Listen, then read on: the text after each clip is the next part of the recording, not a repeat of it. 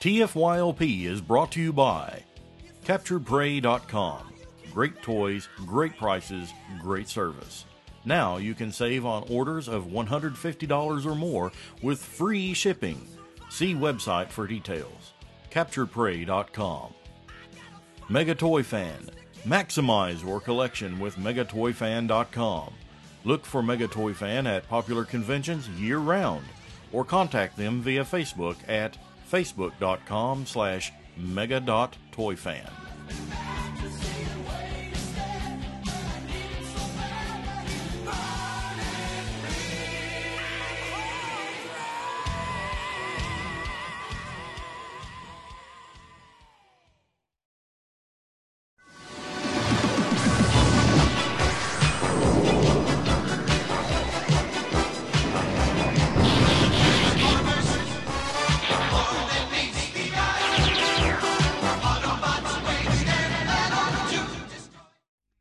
In a cold, faraway world, a battle is raging between evil and good.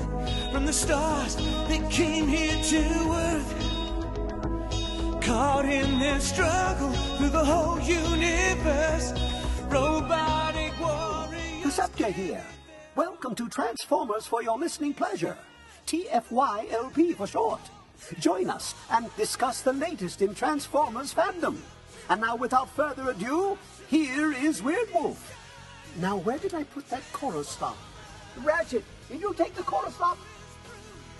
Only the strong will survive till all I want. This is TFYLP, episode 154. I'm Megamus, your host tonight. I have with me Duran. Hola. Tobias. Hello. Headmaster Don. Everybody. And tonight I have a special guest, Carl Hartman. Hello, hello. So tonight we're going to talk about the past BotCon, from its humble upbringings to the quintessential mega corporation that it is now, the mega con that it is now. But that's not what we're going to talk about. We're going to talk about where it came from. That's the gist of it. Not going to go into what's going on now. We're going to talk about where it came from. So what I wanted to do is I was going to start with Carl, and if you could just let us know, start from the beginning. What got you into Transformers, collecting, and eventually up to making a convention? Okay, this is going to take a little while, but so bear with me. First of all, glad to be here tonight. It's going to be it's 3 weeks from tonight when we're setting stuff up. Actually, 3 weeks from last night when we're setting stuff up. So it's pretty exciting. So how we got into Transformers? Well, I was in 4th grade, and we had a program in the class, in our 4th grade class, called the Secret Pal program. And that program is where you drew names out of a hat. And for that week, that person would get us like a special gift, and we had to try to guess who it was. Well, somebody drew my name out of a hat, and that girl's name was Laura Weber. And by the way, I would love to talk to her now at some point and just show her everything that's happened since that moment when she got me the original wind charger. I got that wind charger, and that's the same wind charger that is now, I don't know if some of you knew that there's a display of Transformers in the Indianapolis Children's Museum that Pete Sinclair and I helped them put together the display of the toys, and that wind charger is on display there till the end of July, I believe, beginning of August. But anyway, so got that wind charger. That was April of '84, and I thought it was cool. We just got some Transformers over the course of the year. We had maybe a couple of Transformers that Christmas. We got Optimus Prime was sold out. We were going to get him through JCPenney, but somebody returned him. And that one that got returned, we got that Optimus Prime. That one ended up being the gray roller metal plates version, the same exact Optimus Prime that we ended up selling to Peter Cullen back in 2006. So we had Transformers from that year, and we just decided, all right, kept collecting them. My brother and I collected Star Wars toys starting in I think 1980. We got on that bandwagon a little late. We got as much of the retail stuff of that as we could, and then 84 came along. Transformers was something new. Star Wars was dying out, and 85, just kept getting everything we could, all the retail stuff that we could, and we decided to make a choice, because Star Wars was dying out, so we decided to go down the Transformers route, and we got everything. Obviously, we didn't know about any of the foreign stuff at that point, but it's something, I guess, in the genes a little bit. We just like to collect things and such. Got everything from 84, 85, 86. It took us a while to get all the 84 toys because we didn't get them as they came out, so we got some of the ones that came out in 85 and 86, some of the versions that were in 84. I remember being bummed when there was no Bruticus gift set in the 1986 JCPenney catalog. We knew we were going to have trouble finding that one. And we were bummed that there was no Computron or Abominus in the 1987 JCPenney catalog. We knew we were going to have trouble finding those. And obviously, the Abominus never came out here. So we just kept going with that stuff, kept going with it. Transmasters, we found out about Transmasters fan club in the back of one of the comic books, one of the original comic books. We signed up for that, got a newsletter. One of those newsletters, we got hooked up with a couple of people that I've known now for 20 plus years. Pete Sinclair, Rick Hoffman, who's another one of the early fans that we knew a lot of. Raksha, who ran the 1995 show. We contacted them through Transmasters. They contacted us. We just got a hold of each other. Let's see. And then in 1990, when Transformers, went on hiatus, Tony, let's see. I lose track of the years. They blend, don't they? Yeah, they start to blend together, 20 some odd years ago. We did an article for Tomarts magazine, a price guide for what it was at the time. We got a lot of help with that. But the main point was trying to get, good color pictures out there, because the only information that was out there in an official form was very, very bad black and white little pictures out of the price guide. So we took a lot of our stuff down to Tomart Studios in Dayton, had them take pictures of it. They put a nice article in a magazine. It was Action Figure Digest. It was in the single digits. I want to say maybe number 7 or 8, sold out now. But then from that, Tony Perito got a hold of us and then started to just blow my little brain, because he showed us all the Japanese stuff that we had no idea existed. Well, oh boy. Well, let me ask you this, only because I'm listening to how it got created. And I'm getting to the convention part. I just have to tell all the backstory. I know you are, but for some reason it just clicked into my head that you're going around 1980, 1981, 1982, and then you said that there was a standstill with Star Wars, which would have been around 85, which would have been Power of the Force. So my question, the thing that wraps around my head is if they had continued with Star Wars, would we now be talking about a Star Wars convention instead of a Transformers convention had they continued with the figures and the vehicles and everything past 85? That would be a no. There's no way. No way. Absolutely not. Because no. I'm like, wow. I mean, I when you said that, that's what went through my head. I'm like, I'm going this direction, and you just made me go, wow. You know what I mean? But no, but anyway. there was no way that we would do that. We so 92, Tony got a hold of us. We were talking about things. He called me from California. We were on the phone for couple of hours. He was telling me about stuff. Sorry, throat's getting a little dry.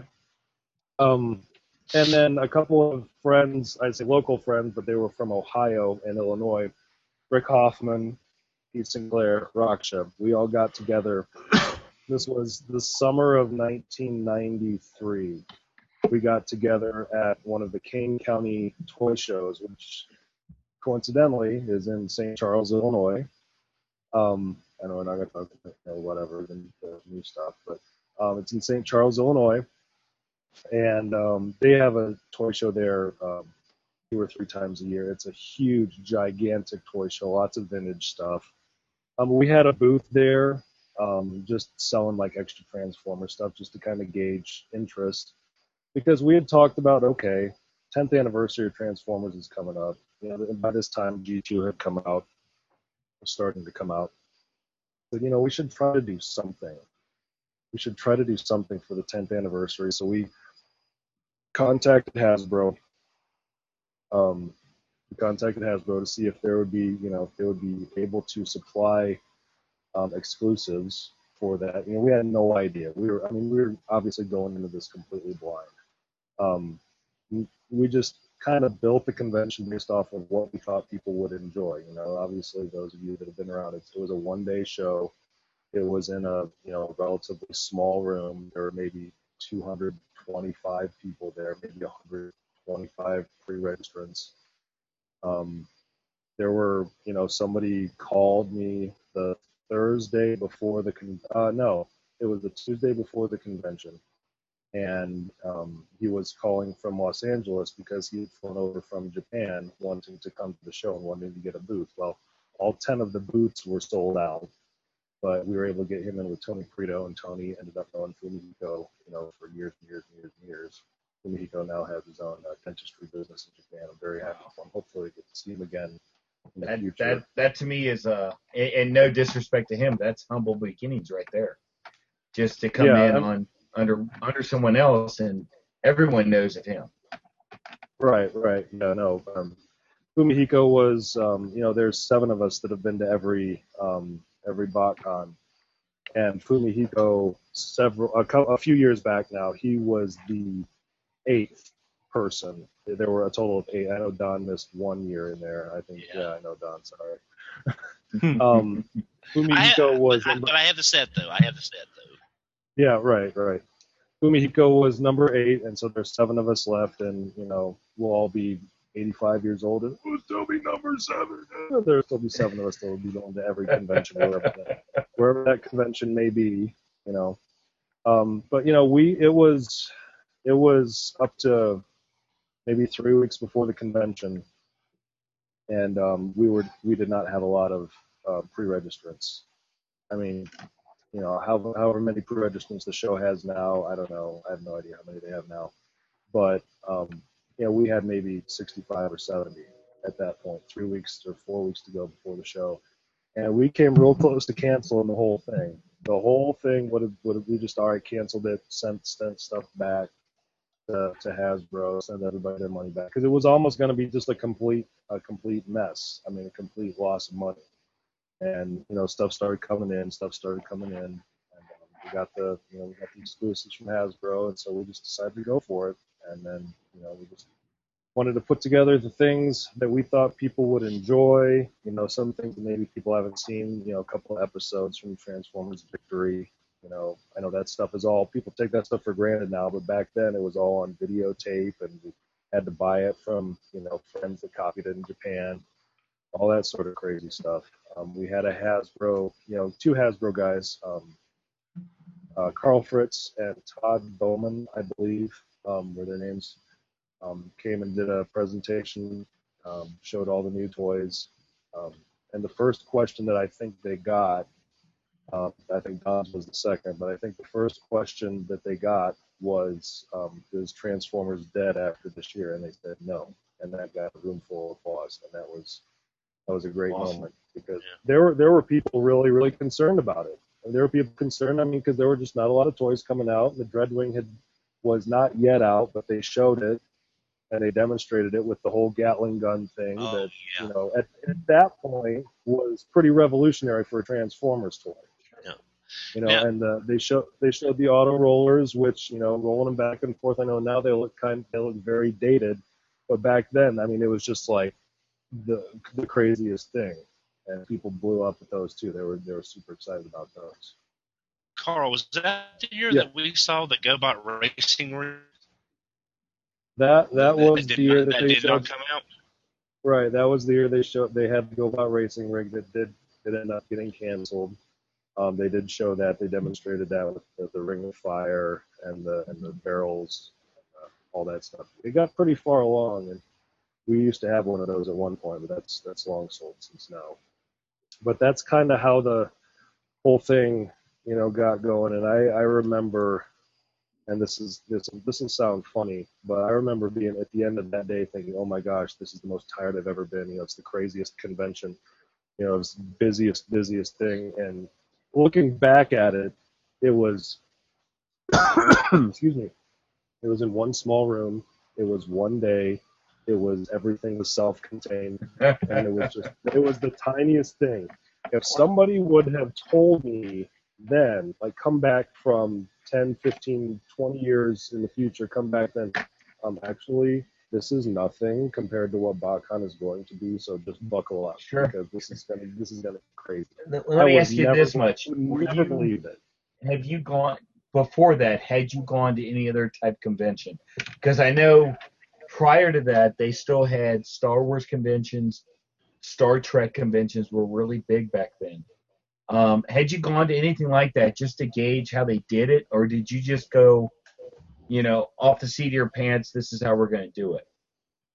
We had never been to a convention. We were just actually going into it blind, completely blind. We were That's amazing. We looked at it like. No, go ahead. No, I just said that's amazing, seeing as you didn't have anything to go by. It's not like you even went and looked at what other people were doing with different franchises and this, that, and the other. You're saying that you just said, I'm going to do this, and you went with it. That's pretty. I mean, that's pretty ballsy. Yeah, it was. I mean, we had to, you know, make some decisions, but I mean, it was just basically we looked at it as how we were, you know, collectors. We were more. I would say this. We're more collectors, probably primary, and fans secondary. I mean, we got all the comic books. We watched all the cartoons in the U.S. We got all that stuff. But we were more collectors. We looked at it from a collector kind of standpoint a little bit. And we just said, all right, what are things that people are going to like? What are things that people are going to want to see there? Well, we put, you know, our collection as much as we had on display in the back room. And we had, you know, vendors, and we had, you know, a little art contest, which was maybe 3 or 4 tables worth of just stuff. And there was some great artwork there. Some of the I mean, a couple of them were some of the best pieces of artwork I've seen at a convention. And, you know, we had a couple guest speakers, and then the Hasbro folks, and then that was it. I mean, we picked up the Hasbro guys from the airport that day, and then took them back, you know, that night. And then the next day, my brother and I and Tony Prito went to amusement park and rode roller coasters. Carl, I've got a listener question from our Facebook group. Listener Yep. Mike Boyle says, "Greetings, Carl.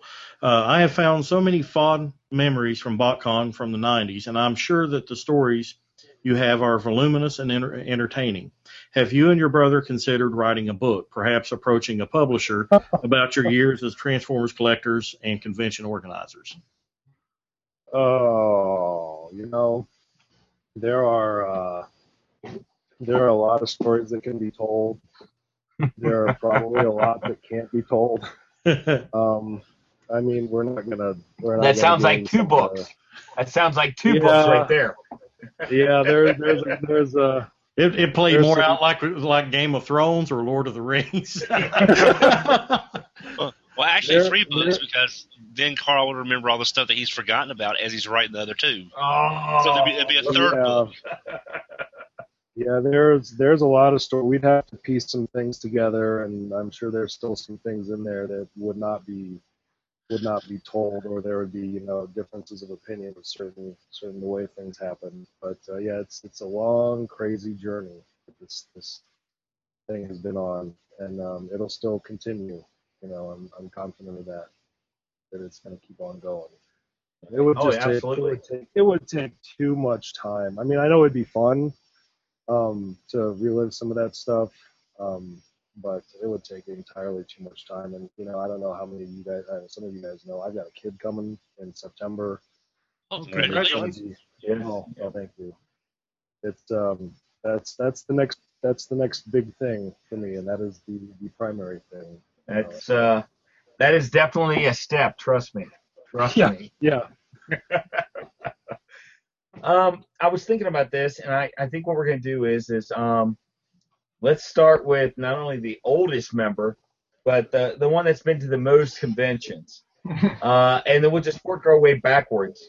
So let's go with the oldest member. The oldest member being Headmaster Don, the oldest member. Go ahead. Well, back in my day, we had to walk up the stairs both ways in the snow. Anyway, there were no planes, only wagons, covered wagons to get to the show. Well, considering how small the Fort Wayne Airport is, that was not far from the truth. No, well, see, actually, my story with John and Carl start a little bit before BotCon. Because I wrote into a magazine called Action Figure News and Toy Review. Lee's Action Figure. Yes. Well, oh, yeah. And I had asked if they had ever made a prototype RC, and they responded no. John and Carl saw that and corrected them that there was a prototype made. It just never got past that stage. And then I think you sent the BotCon information to Lee's, who sent it to me. And that's how I got it in the mail about the first BotCon. And that was my first plane trip. I had been to conventions before because, I was 24 at the time. I just didn't do a lot of traveling. It's old, but go ahead. It's old. So we flew into Fort Wayne, and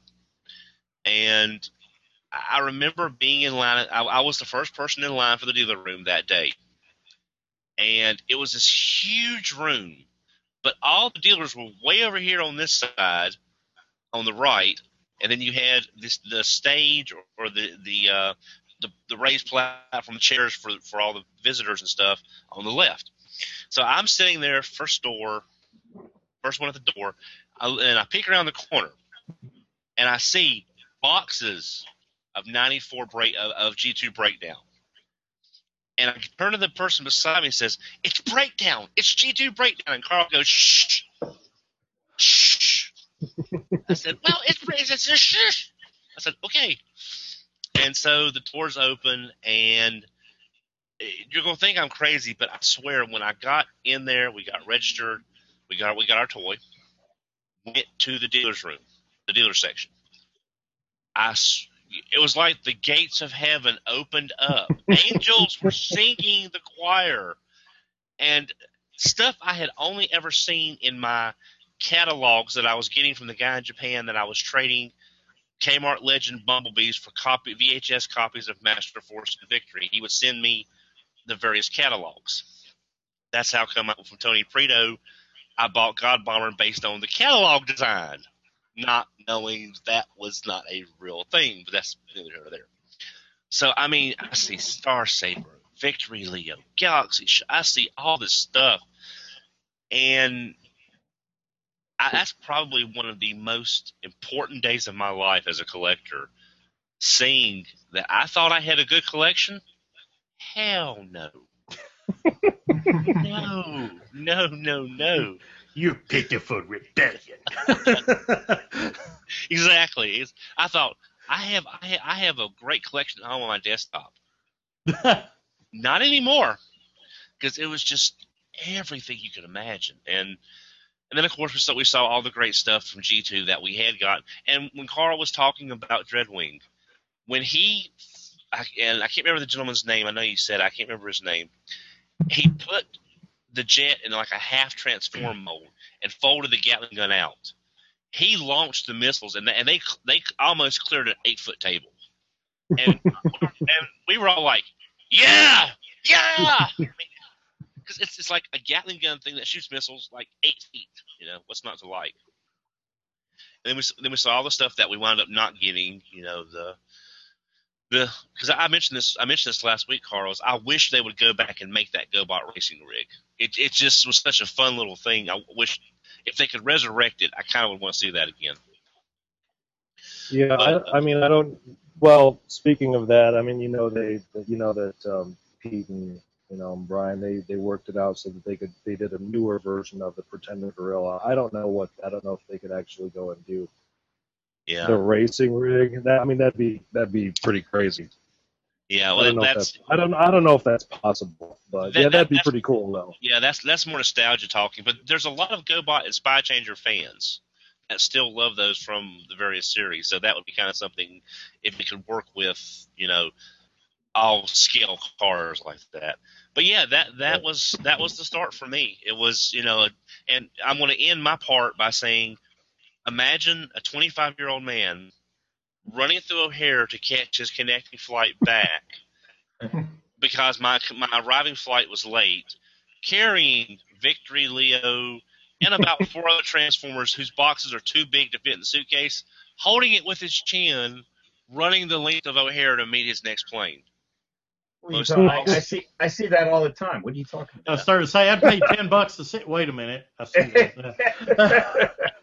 So that was my first BotCon, and then 95 with Raksha, and then there was no 96 because it doesn't exist, and I missed 97.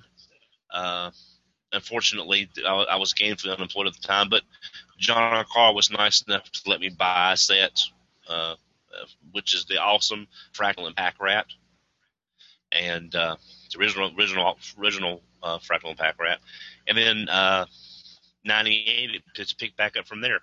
I will say this though, in 2004 I had a choice of going to OTFCC 2004 or the last BotCon in Pasadena, as far as run by John and Carl. I have never regretted, because that convention in Pasadena, all of us that were there have such fond memories of that little show out in Pasadena. Yes. And that Action Master breakdown was just it's still one of my treasured pieces. So I'm going to thank you publicly, Carl, for everything you and John did. Y'all have been my friends for so many years. Y'all have been awesome. You've also been sneaky bastards that I'm still never going to forgive you for a couple of things. But it's BotCon has been a major part of my life for the last 20 years, and I wouldn't change much of anything. Well, thank you. Appreciate that, Don. I wanted to, you touched on something, and I wanted to go back to 94 for a second, because one of the biggest things that I got out of 94, thinking about it now and considering, obviously the market on toys, will go up, especially Transformers. It seems like it goes up all the time. And this may be something that, some of the newer fans might not get. They see the price of these, AFA graded original cars and original jets, like the 84 and 85 stuff. This one guy from Rugby Starbase, his name is Matt Warsaki. Still to this day, he had one of the largest booths ever at a BotCon, before, Joel had, 90 tables or whatever he has now. But he had 2 booths of 3 tables each, so 6 tables, and then double stacked tables. So there was a grand total of 12 tables completely full of everything. There were cases of sealed G1 cars. Cases, like full cases of jets, of cars. There were sealed, like sealed on card Constructicons and all the mini merge guys. There was a sealed case of 1 Fortress Maximus. There were, Action Master Optimus Primes 4 and 5 deep, Action Master Megatrons 3 and 4 deep, Duck Crunchers 3 and 4 deep. Stuff that is just, I don't know how much a sealed case of Autobot cars would go for. Does anyone have a time machine? No, no kidding, right?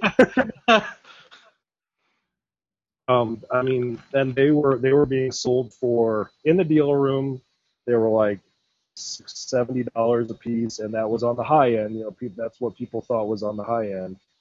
Yeah, sorry, Brett. Yeah, God, you're hurting me.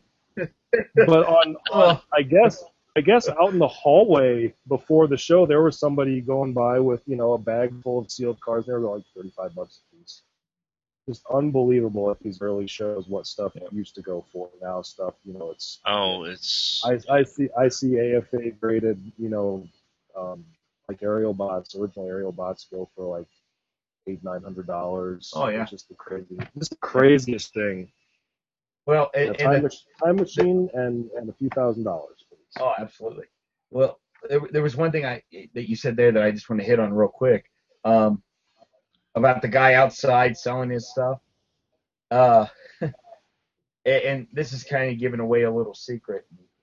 I'll do it anyway. Every BotCon I've ever gone to, and I've gone since 2000, not as old as Don, but 2000. There's always that one guy. There's always that one guy that's walking around the lobby selling stuff dirt cheap every year. The people that think, I mean, that stuff's too high priced and everything, it's every year you get that diamond in the rough. Every year you see the guy that's just, I'm just selling this stuff, I don't care. Every year it happens. And from 2000 on to present, I've been every year from 2000. I've done every convention. I did OTFCC. I did BotCon every year. I did everything I could, and I see it consistently every year. I might not always get there in time, but it happens. So that's absolutely correct. It's amazing when that happens. And even though I am kind of on the evil dealer side, I love it when I see that. I think it's neat to see, because you see Dawn being a little giddy schoolgirl running up there and just happy to get it. Happy to get it. Giddy is not absolutely just 7. I should have been 7 years old in pigtails. I'm telling you, I've seen it. Get it out of my head. It gets worse. It gets worse. If anyone's ever watched The Toy Hunter, if you watch The Toy Hunter, at the beginning, they do the little intro, and you see the guy talking about the Boba Fett, and he jumps up and down, and he's all giddy and everything. I've seen it. I've seen a grown man make that noise. I mean, just, it's so funny. The high-pitched they're happy. Yeah. Dogs in neighboring counties start looking up to see what the sound was. So now, I do have a little side question before we end with Don. After I've said that, the grown man, all giddy and everything, Carl, being responsible for numerous grown men making that noise, and I don't mean in a sexual endeavor. Easy, Brett. Easy. That's what she said. Not touching it. Carl, what do you think about that?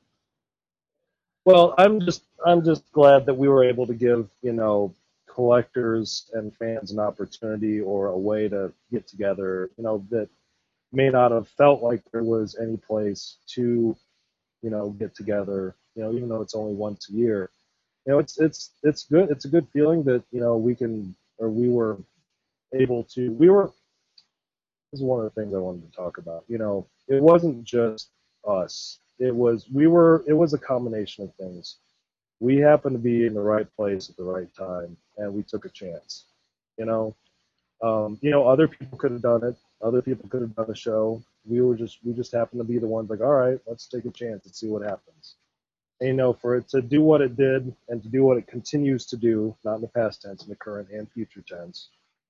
You know, it's fun. You know, seeing kids. That's the best thing. And elderly men. Go ahead.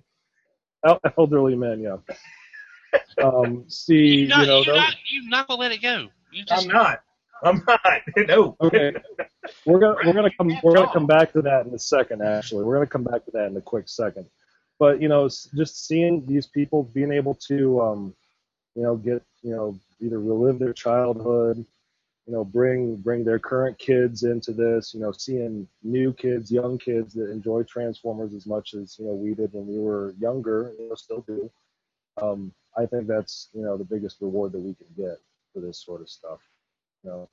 I will say, Brett, to get back to one of the things that you said, when we were at the Children's Museum in Indianapolis opening it, we were talking to one of the museum managers, and she said, "Yeah, I've never seen an exhibit that 7-year-old people scream and jump around and go around the corner when they see it, and I've never seen the same thing happen to 47-year-old people.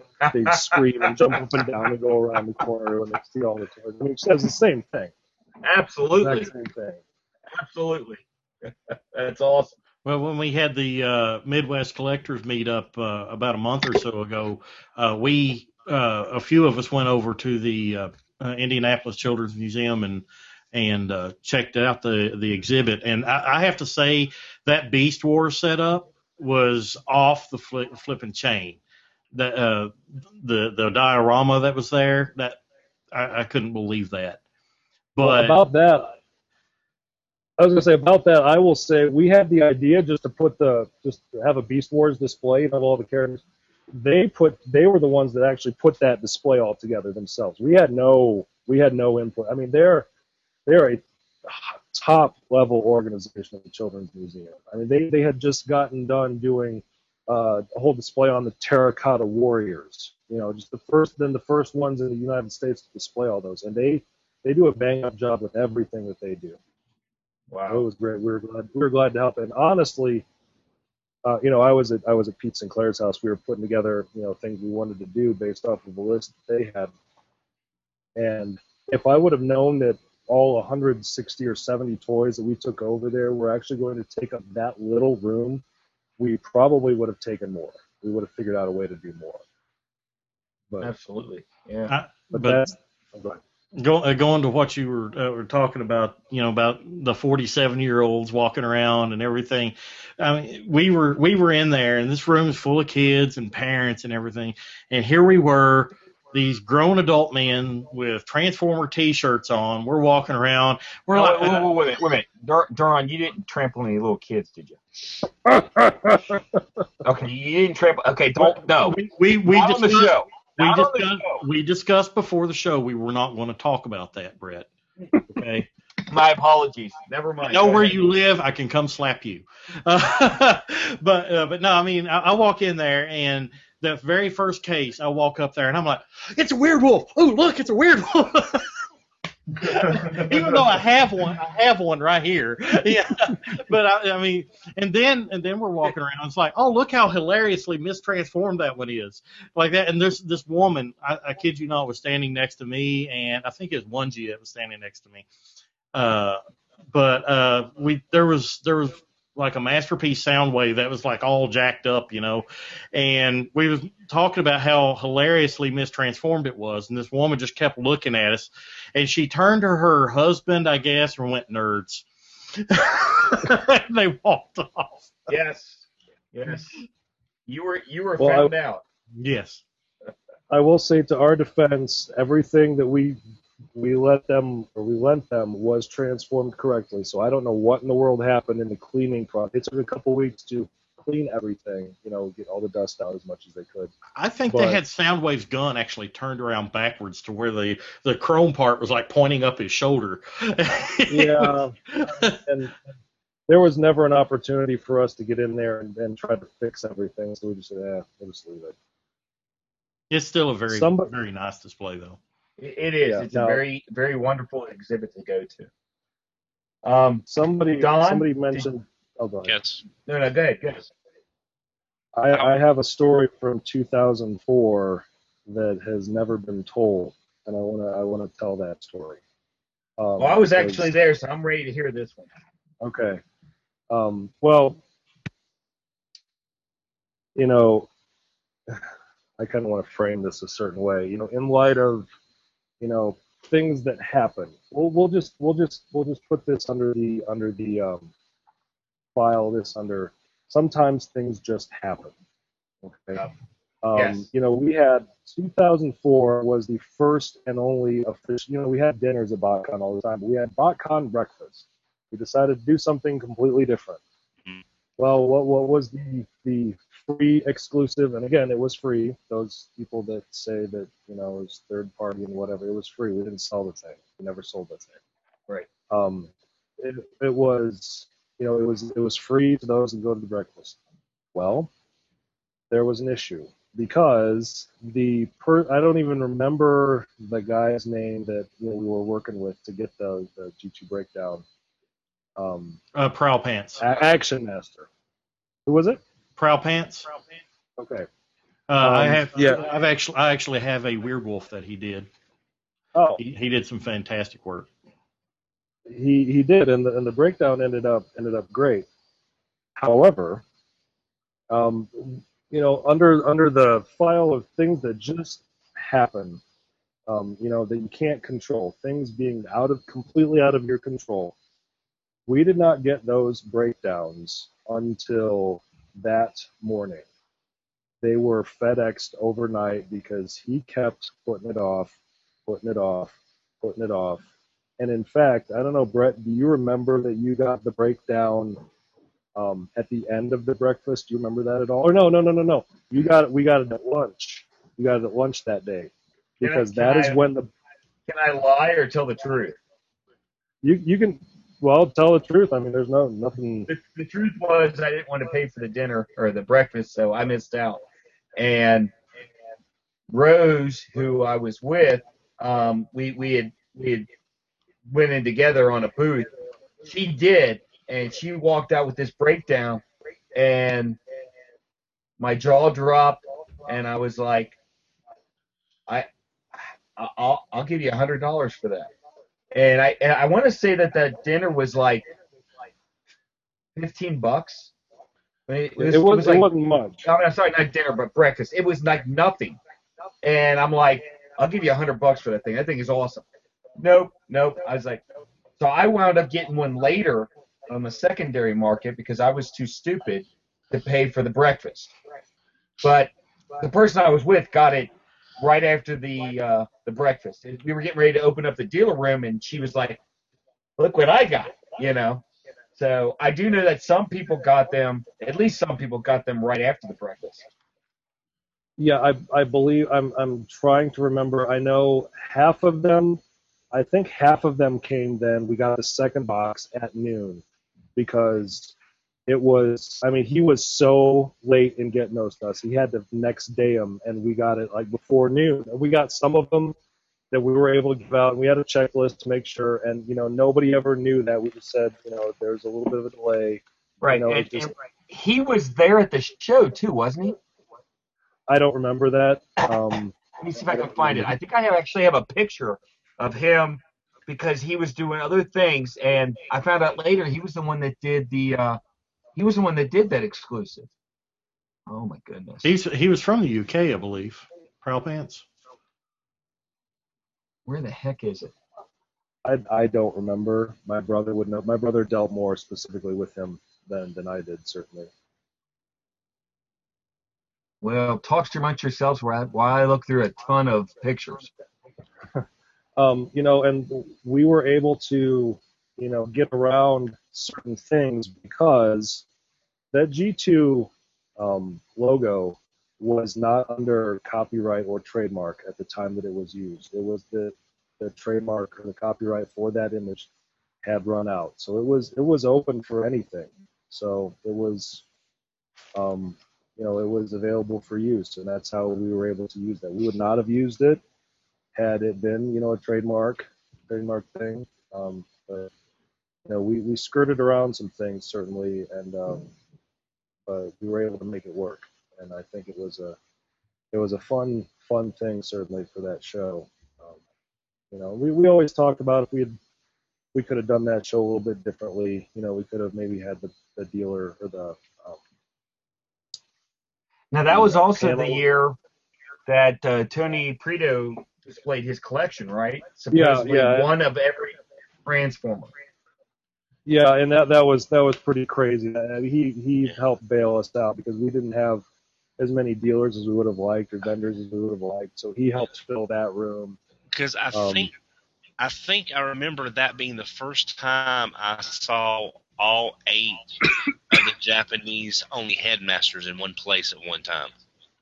Yeah, I'm sure. I mean, he is incredible. He's been great for the hobby, over the years. Being a vendor at the shows, having stuff that nobody else has, or able to help with information and stuff. And he had his own newsletter back in the day, 94, 95. That was the first time that I had seen images of the Cyberjet extra weapons and armor that never ended up getting released, and still never seen those actually come out anywhere. That's something I'd like to see that you guys did back in the day. I'd like to see implemented again in future BotCons. Even though many of us have had many different Transformers throughout our lives as a collector, there's still a vast many of us out there that have not seen certain molds in person. And what I would love to see come back is like a room set up with displays, of all Transformers. I know that would be a huge display, and it may take many people to put it together, but I mean, that would be something, is to have a mini museum accessible by all fans of BotCon that go to BotCon. Yeah, that would be crazy. It would involve a lot of security. It would involve a lot of checklists of who donated what, and there'd be a lot of, I mean, no doubt it would be incredible. Of actual physical visible checklist of everything. That'd be pretty unbelievable to see. It would be a logistical nightmare, but it would be phenomenal to see. Absolutely. Of course, we could omit anything, Energon or anything like that, because nobody cares. But no, that's the thing with the history, even with the history of BotCon. I know Don said 96 didn't exist. 96 did exist. If there wasn't a 96, there wouldn't have been a 97 the way it was. Right. Oh, I know. It's just 96 was just such a just that just sums it up right there. Cake with no plates, name badges that were stickers, watching videos outside on an AV cart. Well, you see, you hear about that, and there are, I don't know how many people knew this. It was Ryan Squierdo from Cybertron.com. He either put the bid in for, I think it was the 96 show. I think we were deciding either between Dennis Barger and Men in Black or Ryan Squierdo, and I guess we just chose Dennis Barger.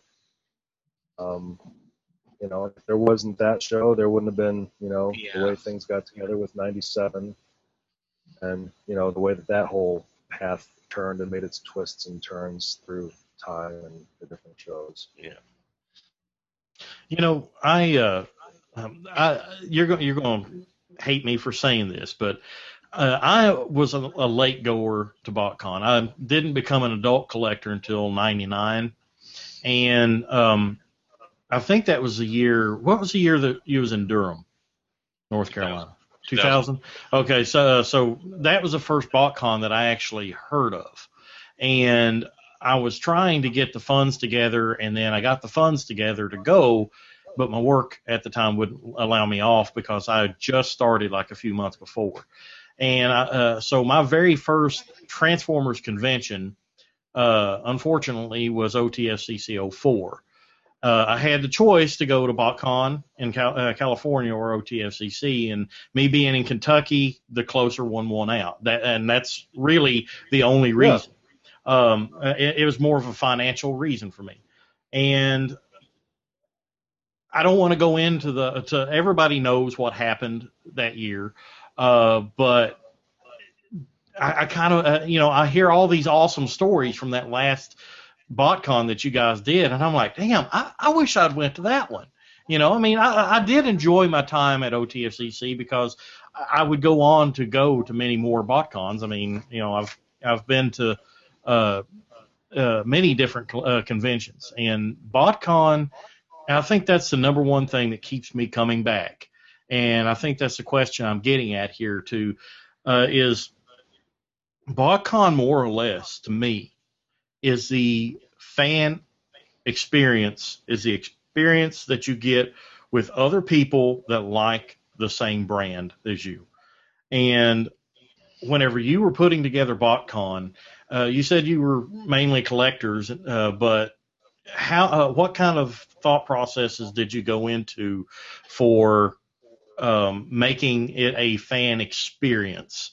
I mean, not just ideas that you had, but I mean, how much did you want it to be more of a fan experience than, okay, here's more or less a dealer room, just go and buy toys, and here's a couple guests? I mean, I hope that's not too complex a question. No. I mean, it just it evolved over time.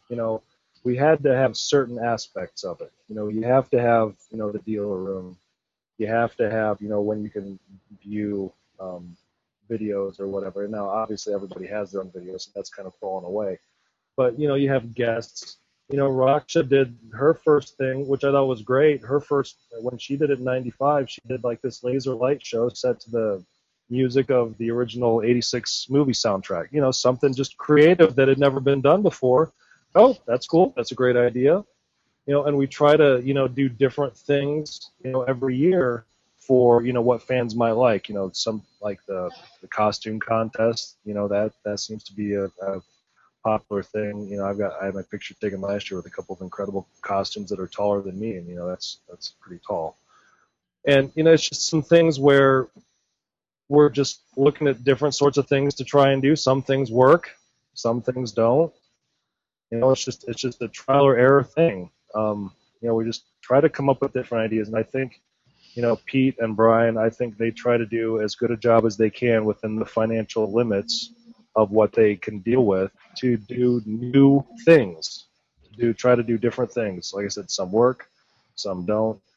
And I just think that's what we try to do, what they try to do. I know how you said that, if somebody from now would take a time machine back and tell you what BotCon, how big BotCon would be, and it would blow your mind. But I mean, just in BotCon in and of itself, even today, is a mind-blowing experience in my opinion. I mean, every time I've went, I've enjoyed it. Bottom line, can you what in your opinion do you think you would have thought about the things that we do today at BotCon if somebody went back and told you, hey, Frank Welker's coming this year?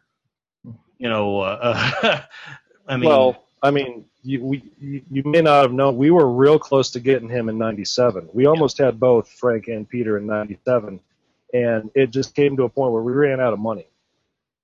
And we had to make the choice, Frank Welker or Peter Cullen. And we made the choice of Peter Cullen because he was, I guess a little bit more iconic of the two, even though, Frank Welker's still incredible. And,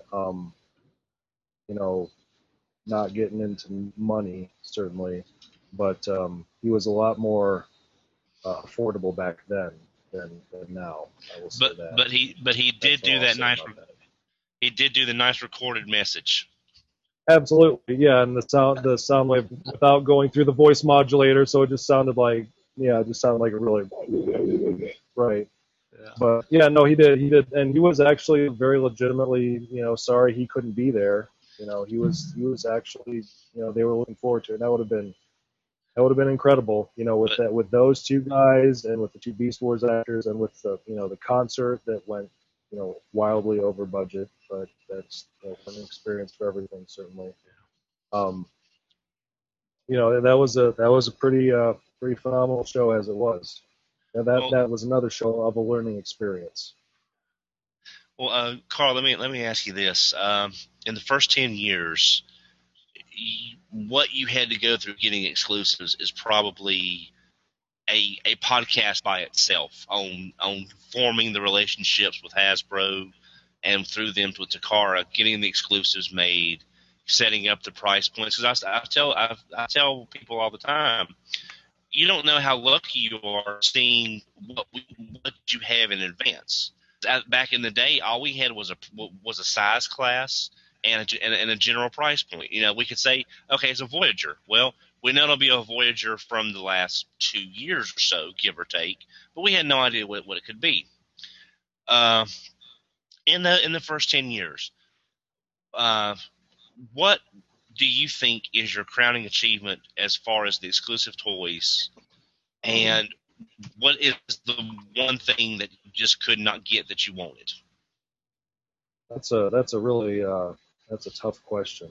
I would say honestly, the exclusive that kind of set up everything was probably the Fractal and Pack Rat 2-pack, because the way that Glenn envisioned the package and how it all came out, having a comic book with it, I will never forget when we did that at the dinner. I mean, there were a lot of oohs and ahs and shocked faces when we pulled that 2-pack out, because people, I mean, they just hadn't seen anything. Like, it was Beast Wars, but it was kind of in a little bit of a G1 type of package, a little bit, kind of, with the grid design and all that. But I think that's the one that kind of was like, oh, coming after the things that had come before, not disparaging those things at all, right. Not disparaging the Night Racer or the Onyx Primal, not disparaging those things, but it was another progression past that. Mm-hmm. And I think that, people are like, oh, now we're in a different ball game. And when the things that came after that, I don't remember the exact order. I know there's Antagony, I know there's Sandstorm, I know there's like Cat Scan, Cyclonus, I know there's all this. I don't remember the RC exact and Tigatron. Order. RC and Tigatron, right.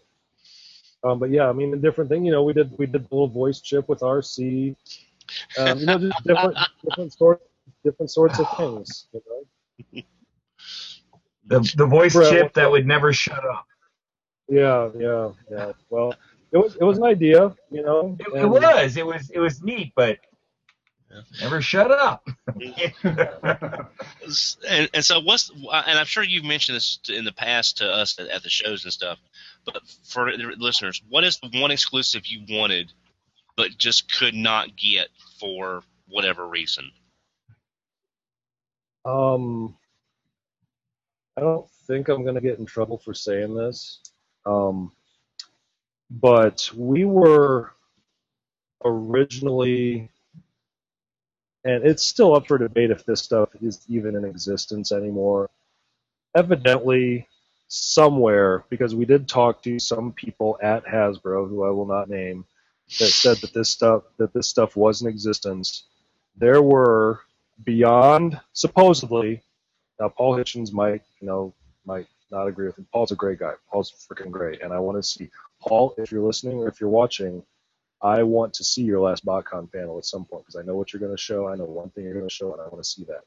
But besides that, one of the things that evidently was in existence that we wanted to do, we tried to do, and somebody pulled the plug on it and couldn't do it.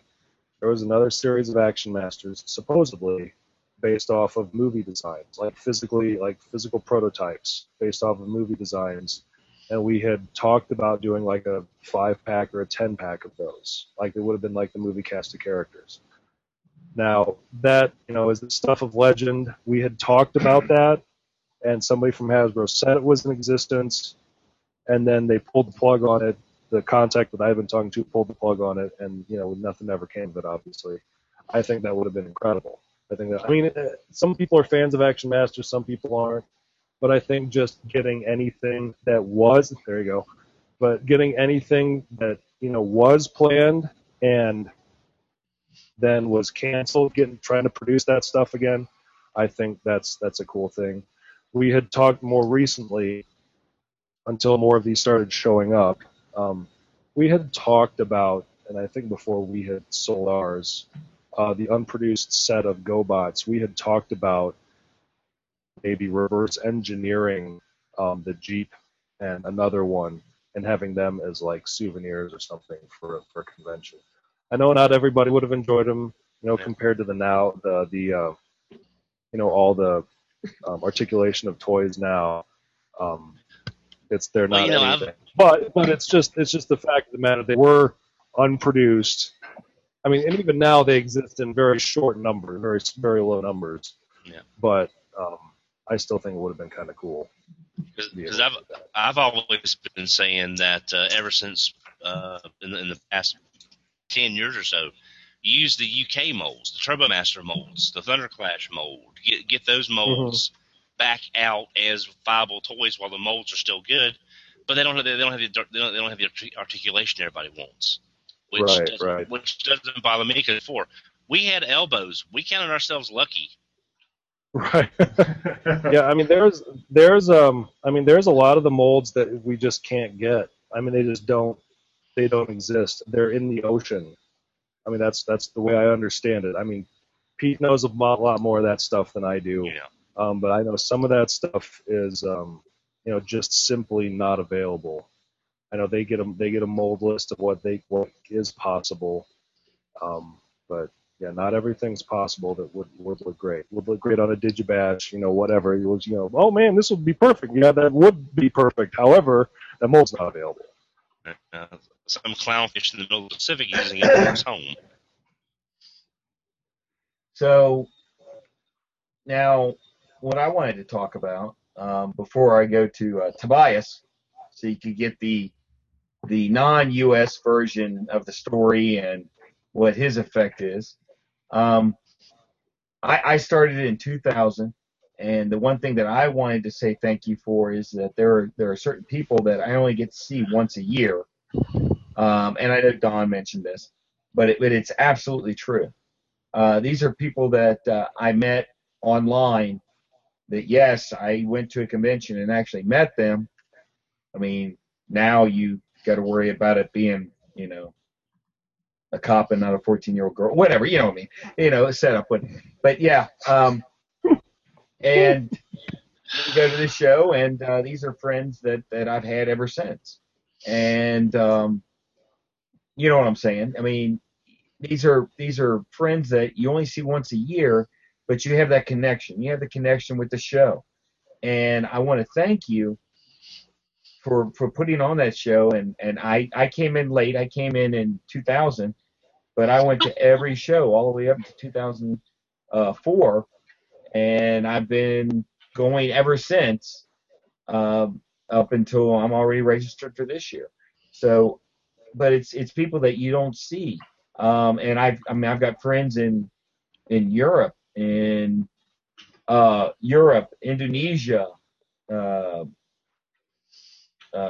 Canada, and yes, even as far away as California.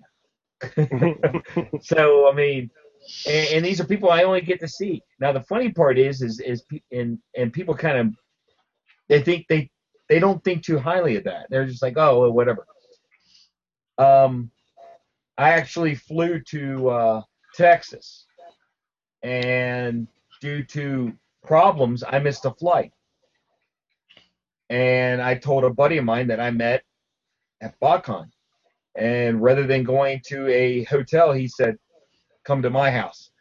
So I went to, his house, had a wonderful, and in case anyone doesn't know, but in Texas, leftovers are a steak this big, a baked potato bigger than your head.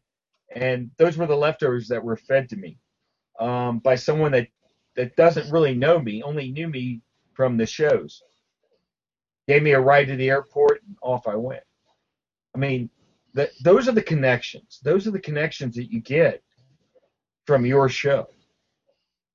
From your show. Well, thank you. I appreciate that. One of the things that I mentioned this, many years ago at the show, and it still holds true today. Yes, BotCons are like family reunions. You get together. You only get together once a year. Sometimes the family's a little dysfunctional. Sometimes you have disagreements. But at the end of the day, you're still family. Right. And you all have the common interests and the common things, and you can be mad at each other for a little bit, but you give each other a hug, pat each other on the back, see you next year, that Rib sort fur. of thing. Rib fur or fur rib. Truck, not monkey. But right. I mean, just all that stuff that at the end of the day, it's takes a back seat to friendships and relationships that you've gathered over the years, now over 22 years, 21 years. It's pretty crazy. It's crazy. It's crazy the number of people you get connections with. It's just it's humbling to think about. Two guys taking a chance helps people get connections, but I guess that ends up being what it was. Well, actually, and that's what makes it that much. That's just so much special. That's not what you intended, but that's what it turned out to be. Well, heck, Carl, people that met at BotCon have gotten married. I mean, you said had kids, right?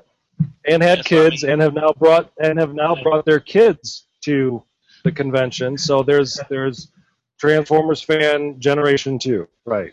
Well, so I mean, and it's great. It is, but I got a funny story for you. And people that know me, they know that I started out collecting, and what happens when you get almost everything you want? Well, then you start amassing extras, so then you turn to the dealer portion.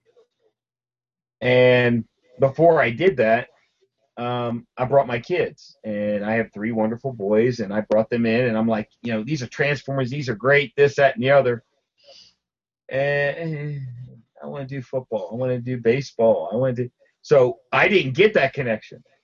However, when I told the middle son, and this is, you sell this, you make this much money, you do this, you make this much. Now that's interesting. So he kind of slid in on the dealer aspect. I mean, so it's kind of funny. It still brought him into the fray, but he's more into I like doing the dealer aspect, Be mad at me if you want, but it's true. And it's still Transformer related. And it's still BotCon related.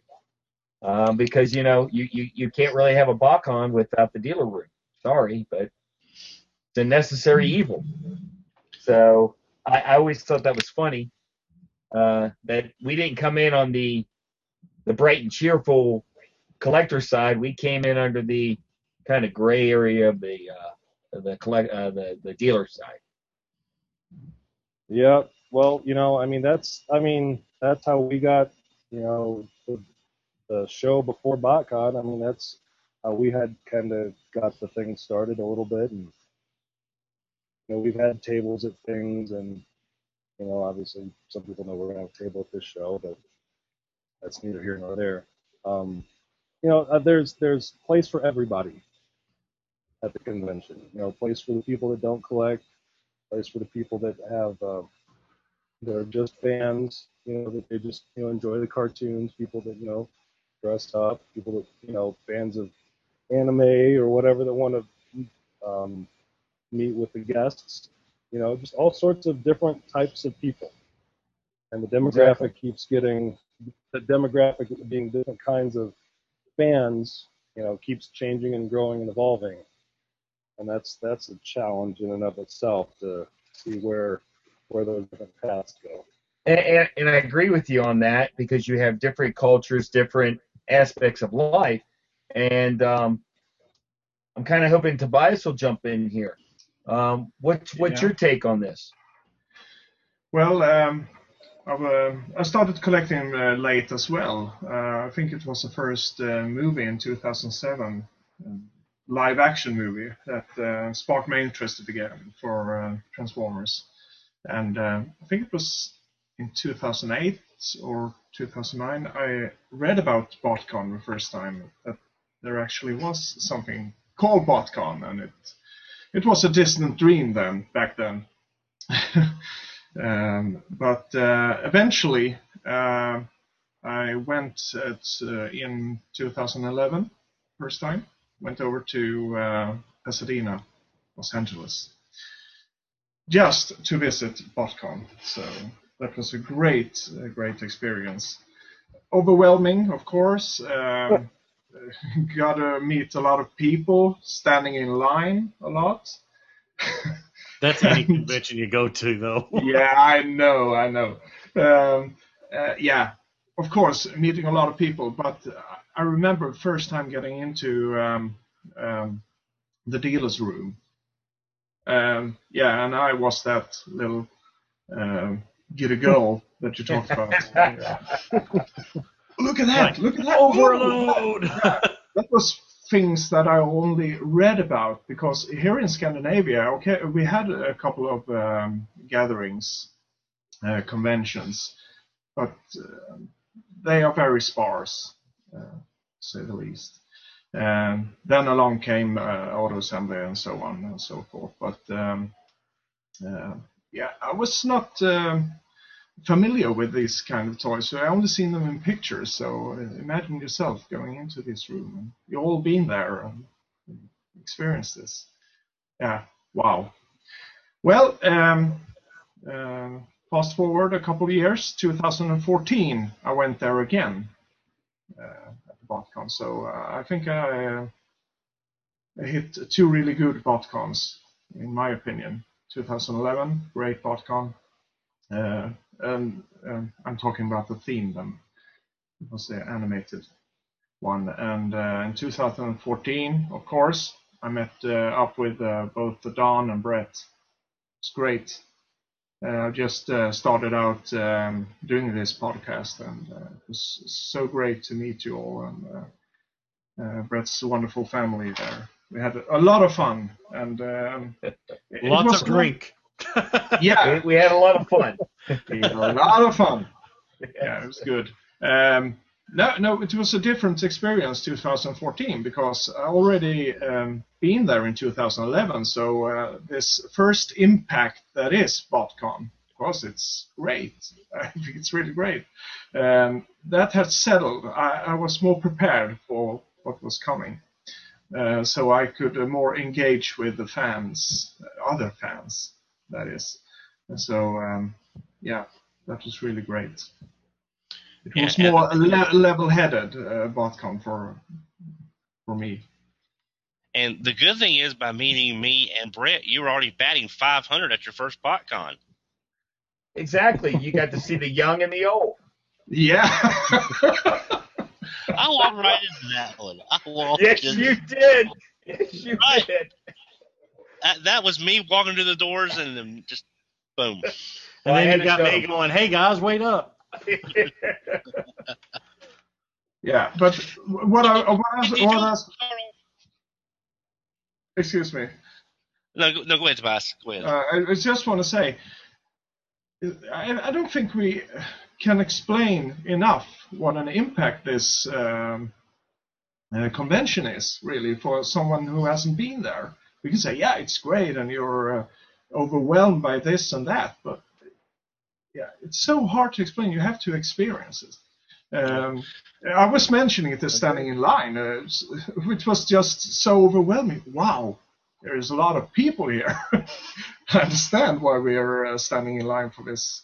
But yeah, even that was great fun. Talking to people, standing in line, and getting to know.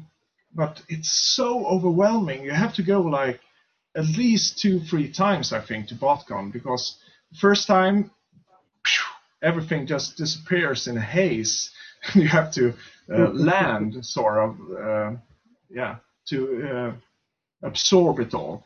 But then the second time, yeah, like I said, it was more leveled. But I think I have to go a third time, at least. Well, this year's the year. Yes, it Yeah, is. I can't go. We're moving and all that. He has that little excursion to the UK where he's moving his entire life. Yeah. So that's that is just a little more important. Well, I think essentially, like Tobias said, BotCon is a good institution, and from the outside looking in, people that you tell, it's like you tell your coworkers, you're getting ready to go on vacation. They ask you where you're going to, and you say, "Well, I'm going like this year. I'm going to Chicago to BotCon." And they're like, "BotCon, what's that?" And well, it's a Transformer convention, and they, you know, to us, BotCon is a good institution of things, but to the outside world, people think we need to be in an institution. Like Tobias said, though, the experiences that you have at BotCon isn't just about the toys. At least for me, it's not. I mean, the toys are a great plus, and they're essentially what bring me there. But what keeps me coming back are the people and the ability to get together in this environment. And without you guys, you and your brother, setting up this great convention and starting it all those years ago, and it eventually coming to be what it is today. I mean, I look back, and I wasn't able to go to any of those early conventions. I kind of came on as an adult collector very late. You know, I mean, I collected them back in the 80s and then got out of toys and then got back in as an adult in 99. And I really, really wish I had a time machine to go back to some of these early cons, because it seems to me, you know, I've been to a couple smaller, closer knit conventions where, you know, there's not as many people attending, but yeah, it's it's just BotCon, you know. I mean, there's something about that name, BotCon, that just has the draw to it. Well, it's when you say the name, people that have been there a couple of times have a feel for it, like what Tobias was saying. You need several times under your belt to get a feel for it, because every time's a little different. But when you go to someone that's been there a while and you say, BotCon coming up, we all get the same kind of just undescribable sense of cool. That's awesome. You know, it's just it's an Excitement. entity. Yeah, it's excitement, but it's here we are. Comfortable familiarity is what I would, because you see your friends, you see all the great toys, you have the events, you know you're going to have fun. And in the early years, it was, you know, y'all getting Cypher and Doug to do MST3K, brilliant. I think that's one of the highlights of the early years is, you know, you could do the movie 4 years in a row because there was enough material for them to riff on the movie for 4 years in a row, plus everything else, you know. But, you know, it's just, I don't know. It's just, it changed my life. And, you know, Carl and John, y'all guys just, you started, I'm going to use this word, and back when I offered to write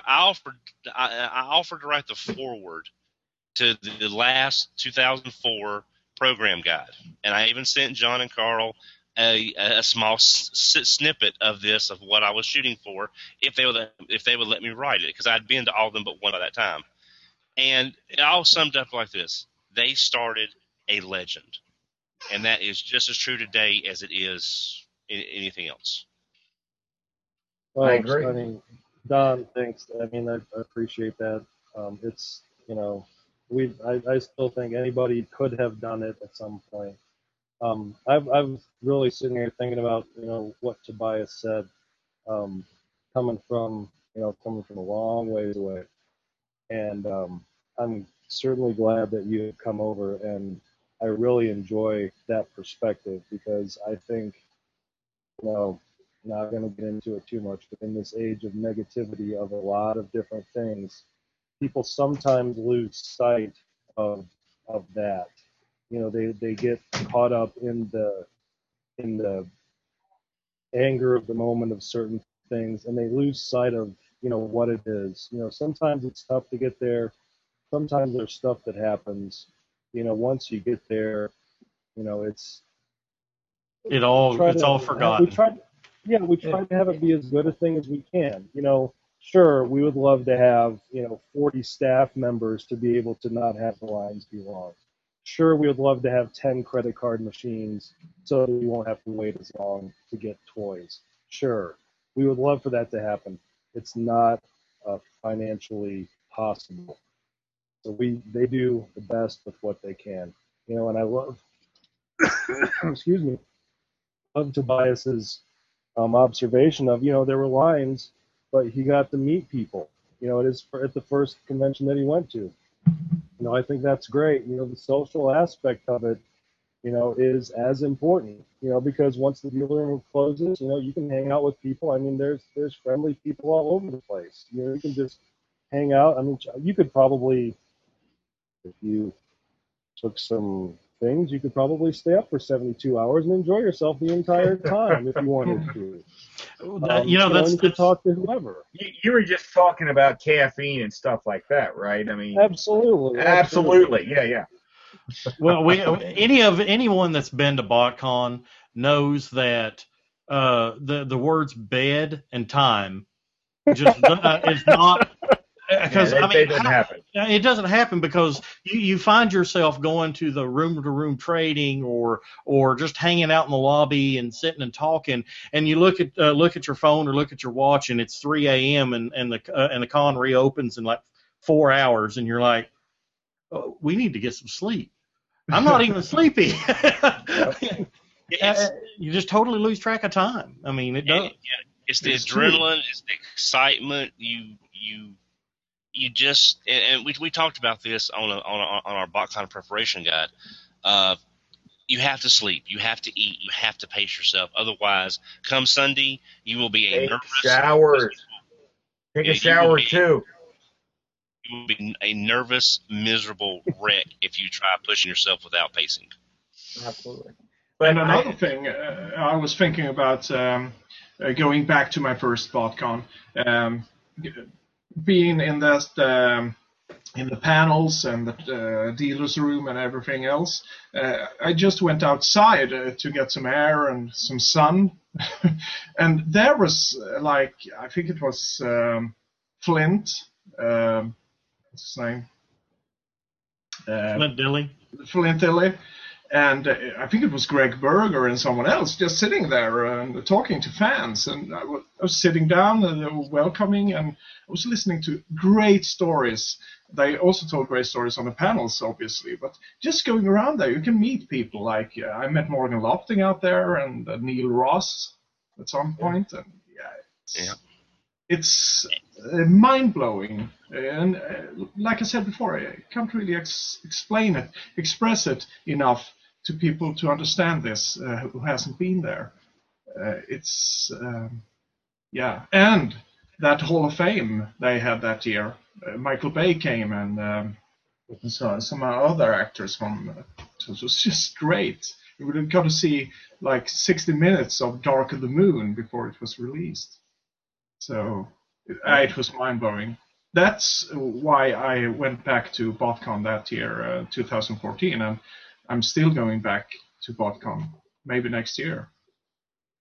And Brett, you said, no, it was Duran, you said that people thought you were crazy going to BotCon just for Transformer collectors. Imagine coming from Sweden and telling your co-workers, where are you going? I'm going to Los Angeles. Oh, what you doing? Are you going to see Hollywood? Oh, I'm mainly going for BotCon. It's a big convention for Transformer collectors. What? Yeah. Well, the funny thing you had mentioned about your first time and how overwhelmed you were, and it got me to thinking about 2000, my first convention, and then I look at like last year.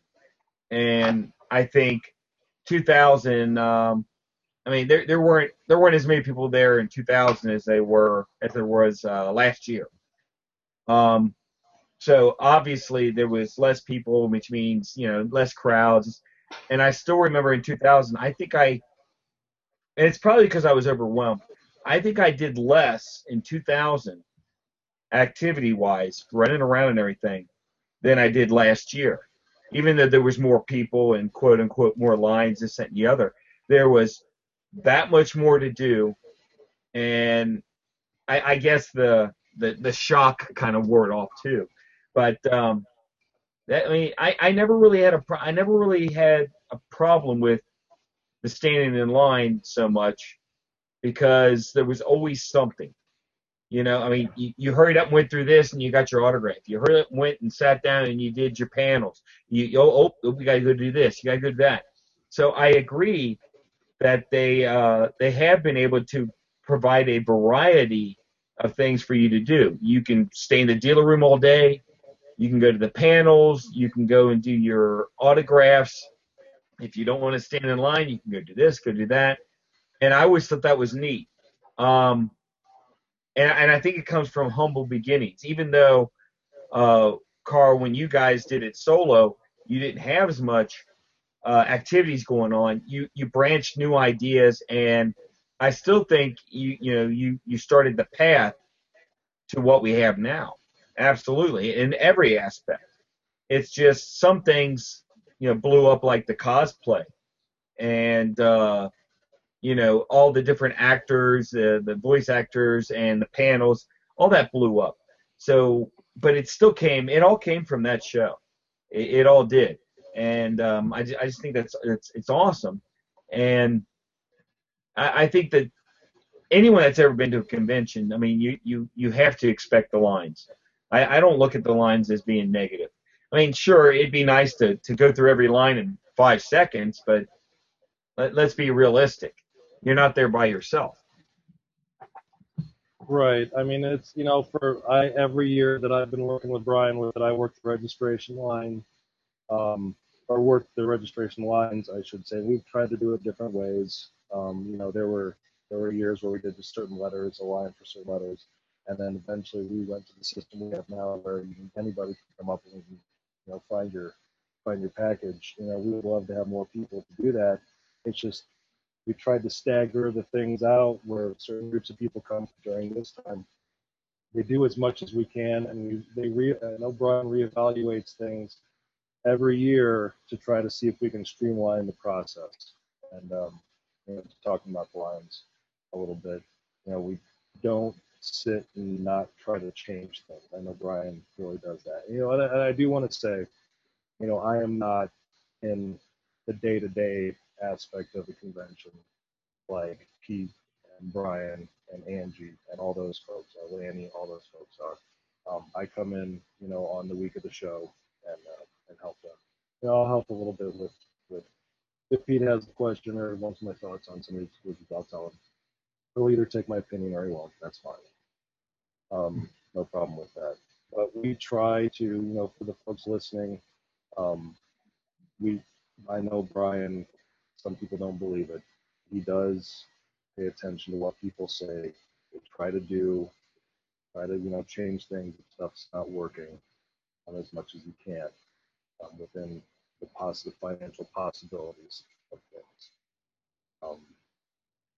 Stuff works, some stuff doesn't. But I know he's trying very hard, certainly.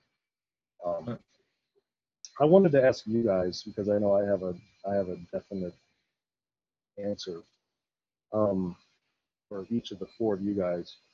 What was your favorite show? What was your? And we'll go Brett first. Oh, geez, put me on the spot. I'll do mine last. How's that? I'll do my.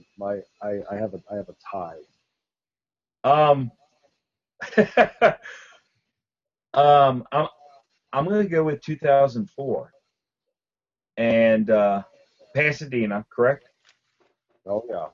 I get my dates here, my years mixed up, and I know it was the last one. It was 2004. It's the year that they had the OTFCC and the BotCon. I went to both, and I remember going, and it was my favorite, and it had my worst experience ever, but it was still my favorite.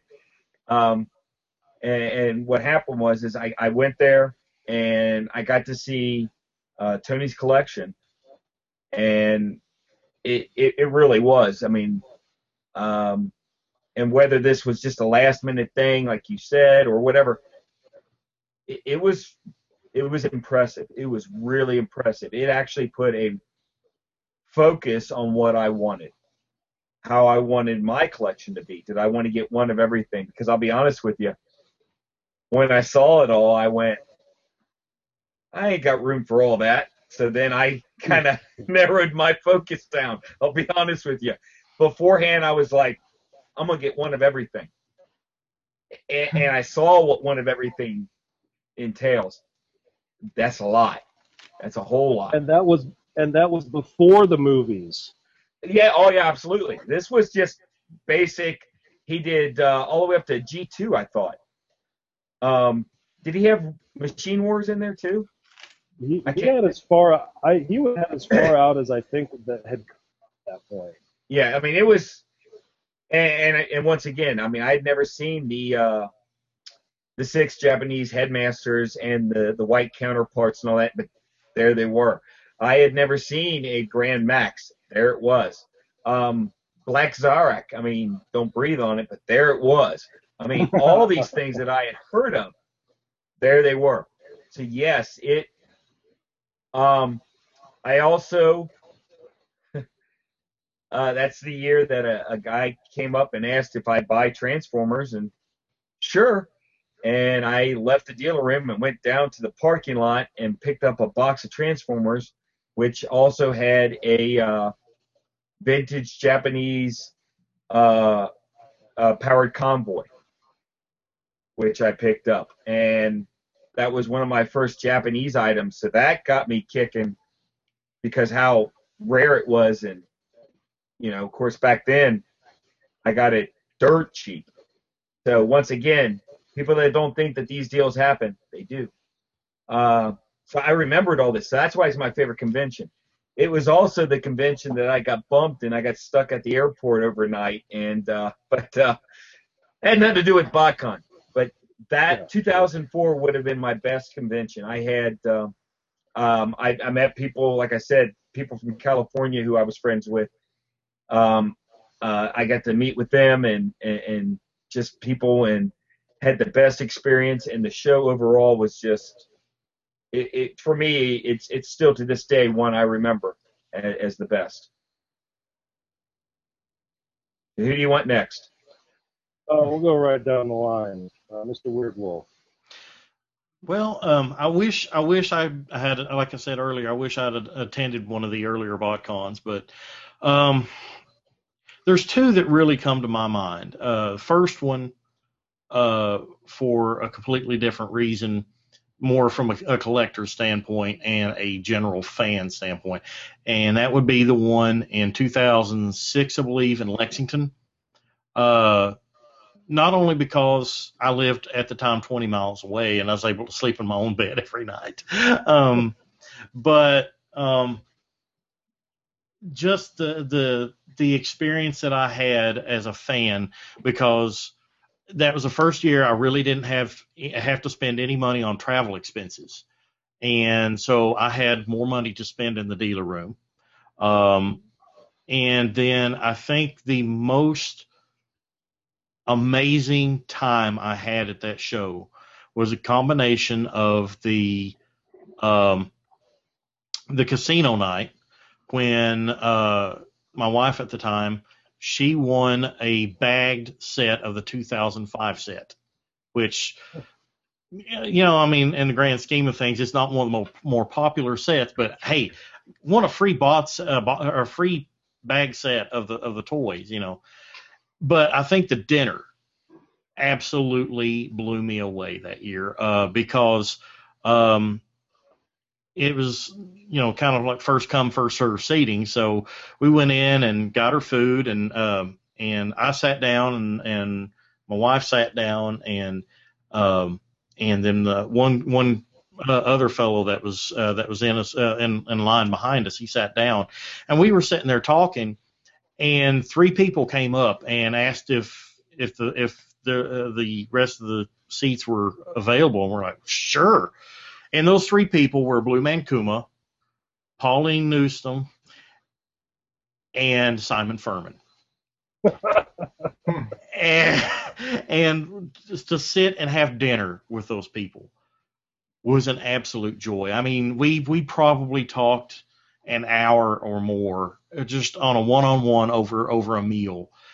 And that was I mean, I look back on that moment and it almost brings tears to my eyes because it was I had so much joy at that time. And then BotCon 2010 in Orlando, where I met many of the people that have helped make this podcast come to be.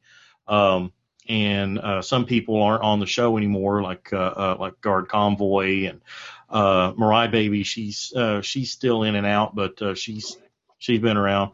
Natsume Ryu.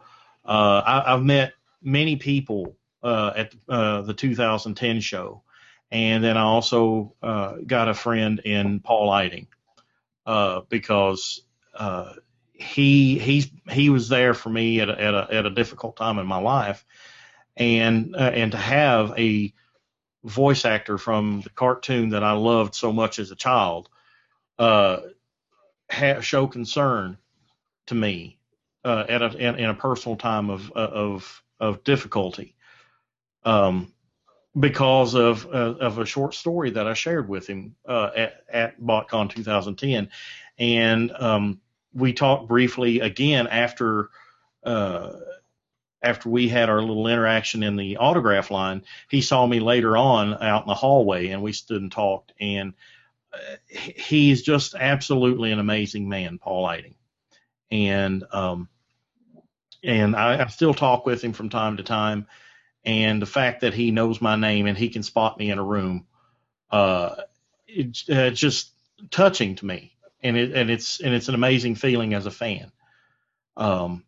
Those two experiences I can never trade for anything, and I have BotCon to thank for that. And so I would say it's probably a tie between BotCon 06 and 2010. Oh, those are great stories. Fantastic. Tobias. Well, since I only been to BotCons, I have to say 2014. And that's because I met up with Don and Brett there. And, yeah, that's right. You know it.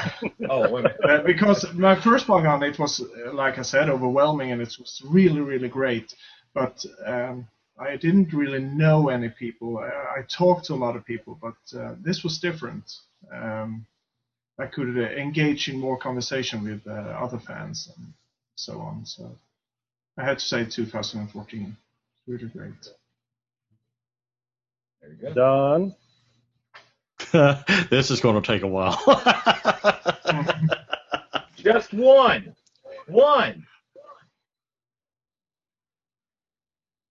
Your mic is muted, Don. Once again, he's saying, Brett is the best guy ever. Yeah, I love him so much. His favorite one is the one that they announced the RC. Probably. Still can't hear you, Don. Don. He does this. He'll figure it out. Take a sledgehammer to it, Don. Still can't hear you.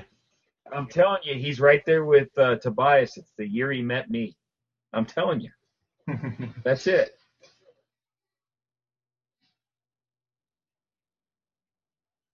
Well, while he's figuring that out real quick, Carl, Yes. a quick question. It's easy to say that the internet has been both a blessing and a curse to BotCon, but back in the day, ATT played a huge part in communicating between fans. Can you say that the popularity of BotCon can be attributed a lot to online presence of fans, or how has it the internet in general impacted BotCon since the beginning? Well, you're dead on that it has been a blessing and a curse, obviously. But since the beginning, early on, I mean, we had a print ad in, it was either Lee's or Tomart's. It was either AFN or AFD. I don't remember which one it was. But I think the first it got mentioned on one of the AT&T boards like a week before that first show, and that's why I think somebody had ended up missing a show because they missed it by a week. But early on, I mean, during the early days of BotCon, and that's when I was in college, and I was not doing, my degree path was a little strenuous, so I was not able to spend as much time online as I probably should have been looking at that stuff. But I think, we were able to, do some things online and work out a little bit. Obviously, maybe later on we had, some of the exclusives that ended up leaking. During when we were with Glenn, I forget what exclusives did end up leaking, but there were a couple that ended up leaking like a week before the show. I've never figured out how that happened. It didn't come to us. Sometimes word of mouth is good with that stuff. Sometimes it's not. Obviously, the internet can be good, can be bad, and. Well, I mean, the popularity of the convention. I mean, like you say, you started out, in print, and then I guess through internet message boards. I mean, it really helped spread the word about BotCon. I mean, that's how I found out about it. Yeah, and and we had to keep building the list of names and addresses that my brother kept, and then Glenn kept one, and over the years we just had to keep adding to it, and we sent out flyers to those people or sent them emails or whatever. Excuse me. And we just had to keep doing it the old-fashioned way like that until things started going the way they were with the internet. I believe Don's got his mic working again. Okay, can you hear me? Yes. Good. Yeah. Okay. Well, I'm gonna invoke old man privileges here, since Brett keeps bringing that up every chance he gets. Thank you for agreeing with me. Nah, don't get used to it. I think my favorite show is going to be '94 because that was such a defining moment in my time as a Transformer collector, as seeing what was out there beyond the scope that I know, meeting John and Carl, people that I've been friends with since then. I think in terms of importance, '94, there's no contest. There's no contest.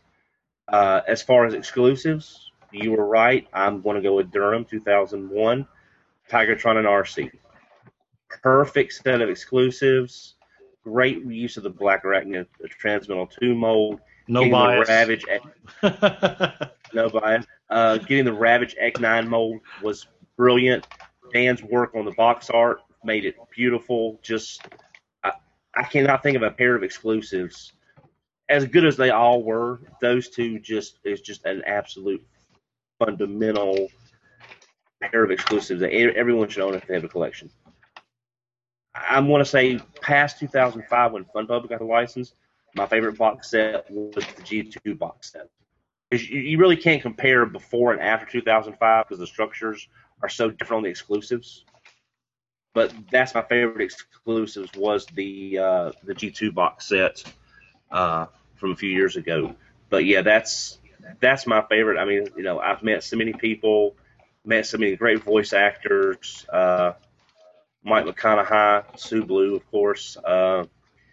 Just so many great memories. I've got Polaroids still from '94. I took my dad's Instamatic camera and had to buy Polaroid film for it, and I still have some Polaroids from '94. One of them is the GoBot racing rig. So that's my history. That's in a nutshell. That's me and BotCon. Well, I wanted to add something real quick because when he said it, I had to go find it. Even though my first convention was 2000, here is the actual ad that was in the magazine. for 97. I couldn't find the older ones, and it was Lee's Action Figure News. Yeah. And there's the actual flyer, and it says down at the bottom, courtesy of John Hartman, and it has everything on here. And this is how, believe it or not, before the internet, this is how you got your ideas. This is how you figured out where you were going. And what it looked like was this, classifieds. Wow. Shows coming out. And it would say down here, BotCon. And it was one of these that I saw in one of these magazines that got me going. Oh, that takes me back. Yeah. Oh, that takes me back. I have clippings. I actually have clippings and pictures and everything from past events. But I did find that one. It's 97, but that's the actual flyer they used in Lee's Action Figure News.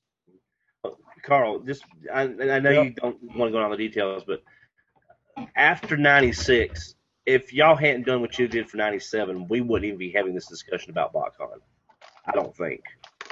And 97, I know 97 was a huge investment for y'all. And it's funny because guess what? I've got 97 also. But that's beside the point. Go ahead. It's it was that was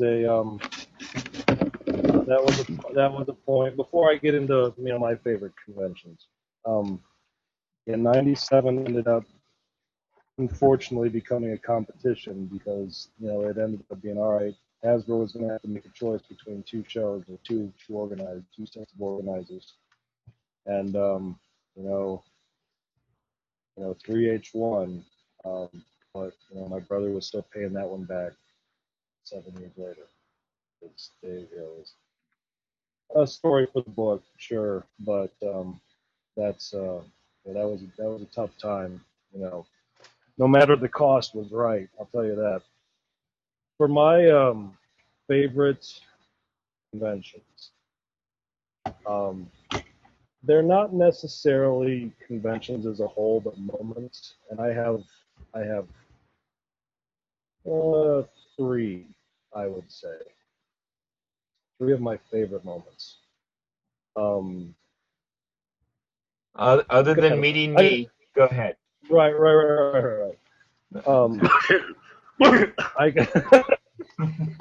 I could add a fourth one, but I don't know if I want to talk about that. But the three big ones, probably at the top of my list. Well, they're at the top of my list for different reasons.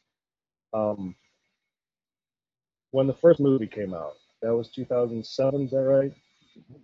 Correct. And that was in Rhode Island, correct? Yes. Mm-hmm. All right. Being able to see the first live-action movie in gigantic theaters with fans before the movie came out, just hearing like 1,000 or 1,200 Transformers fans go absolutely batshit crazy when Blackout transformed for the first time on screen, and it was just like, oh, this is something we're never gonna it's never gonna that shock of that is never going to be replicated again.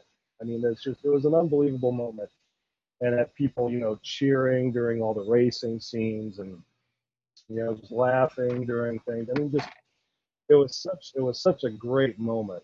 I just caught myself just kind of looking around and watching the people enjoy the movie. I'm like, this is fantastic. It doesn't get much better than that. It just doesn't. As a fan of the franchise, it just doesn't get any better than that.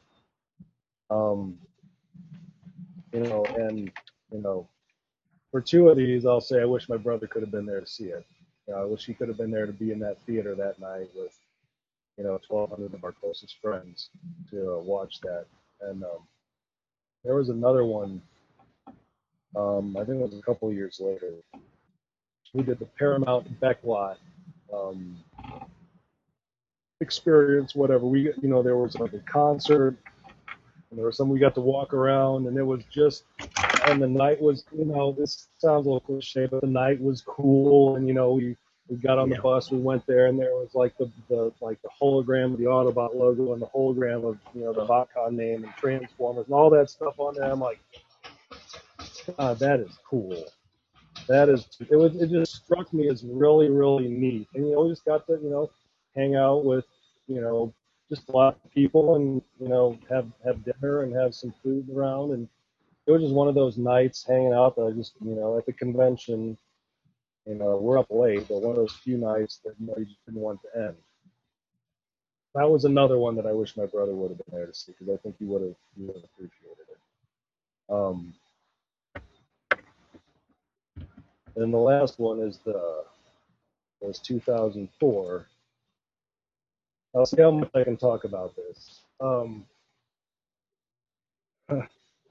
The last panel of 2004. It's still hard to talk about, because putting together the video with the music going over it, because we didn't know what the future was going to be at that point. We had no idea where the convention was going to go. We had no idea. Hadn't met Brian, even though he was at that show. He was at OTFCC. He was not at BotCon.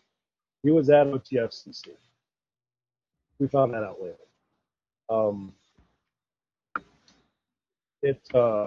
We had no idea where the future was going to be after 2004. So it was a tough time emotionally, certainly. And, spending that show with, friends that took the chance and came out with us, I thought that was, it may not have been the best show in terms of guests or exclusives or whatever. It was one of my favorites, certainly. And it's tough to watch that, because I still have the DVD of the credits thing that we rolled at the end of that thing. And it's tough to watch, I'll tell you that, 11 years later. But that's probably it for me. There is one thing I wanted to ask you, and I haven't thrown this at Pete.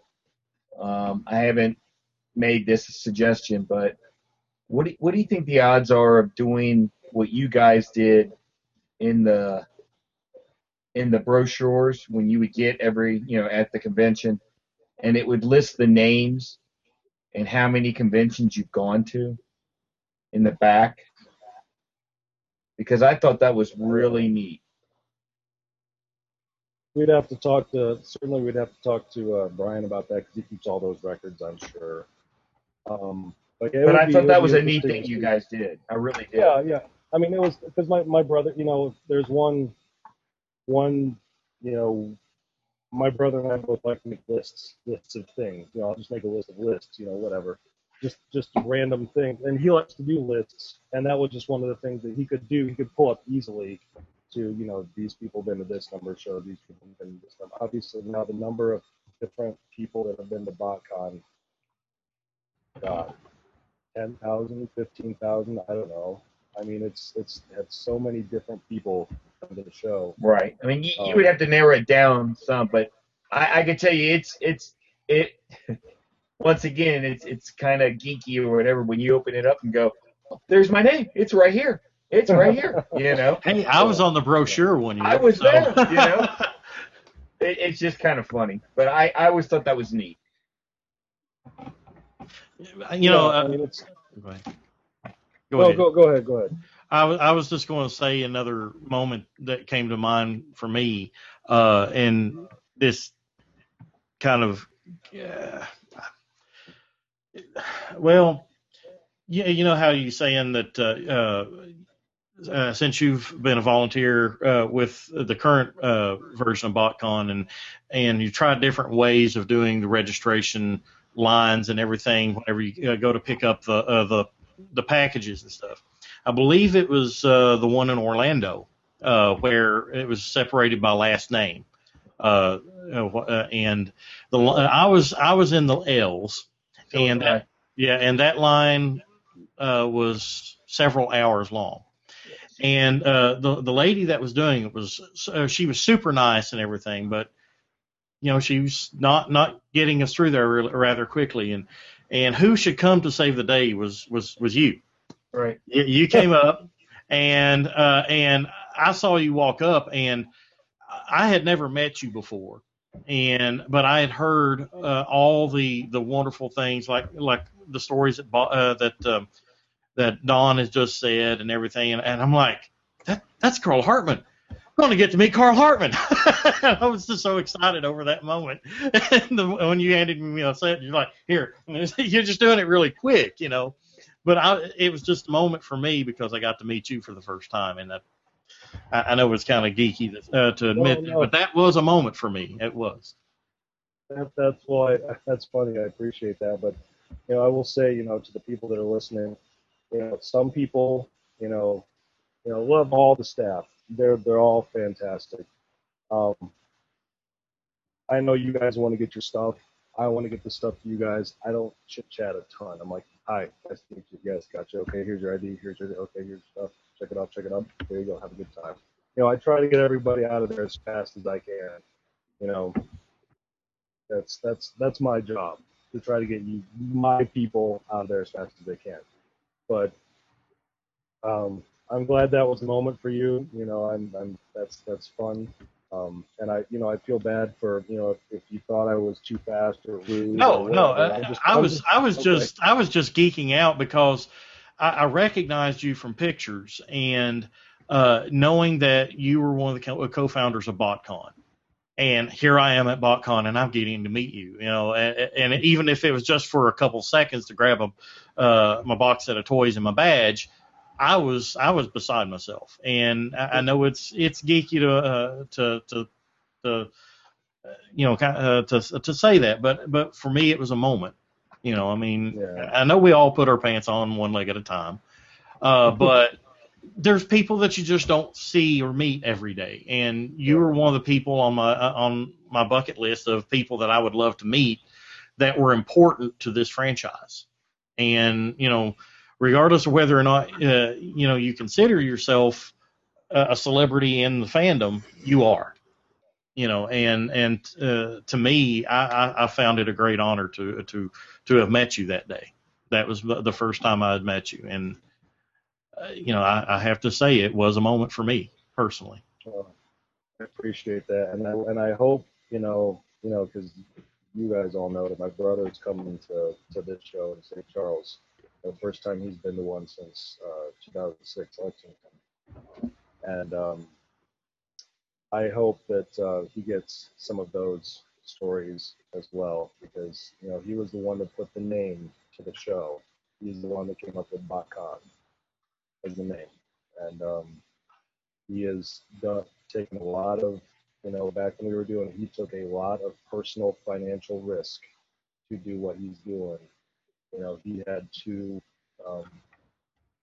full-time jobs, and then also dealt with all the registration stuff. Wow. So he had a lot of personal, made a lot of personal sacrifices for the show in the early years, 94, and then we were doing it in 97 to 2002, and then again in 2004. Made a lot of personal sacrifices for that. So I hope, I see folks every year, and that's great. I never take that for granted, ever. But I hope a lot of people out there, come talk to my brother, because you never know when the last show you're going to go to is. You never know when that's going to be or where it's going to be. Well, you never know what. I don't think he's going to have any problems. I think he's going to be met with open arms, just because he's just as important as you are in getting us to where we're at now. And I mean, you're going to have a lot of people they're going to want to say hi to him. I'm absolutely sure. Count me in with that, because along with Carl, he's one of them that's again on my bucket list of people to meet, and I do plan on stopping by your table to meet both of you again. So. Sure, absolutely. And of course I'll be there just to say like, hey John, oh God, it's him again. Exactly. It's like Well- you thought you got rid of me. Well, you were Yeah. wrong.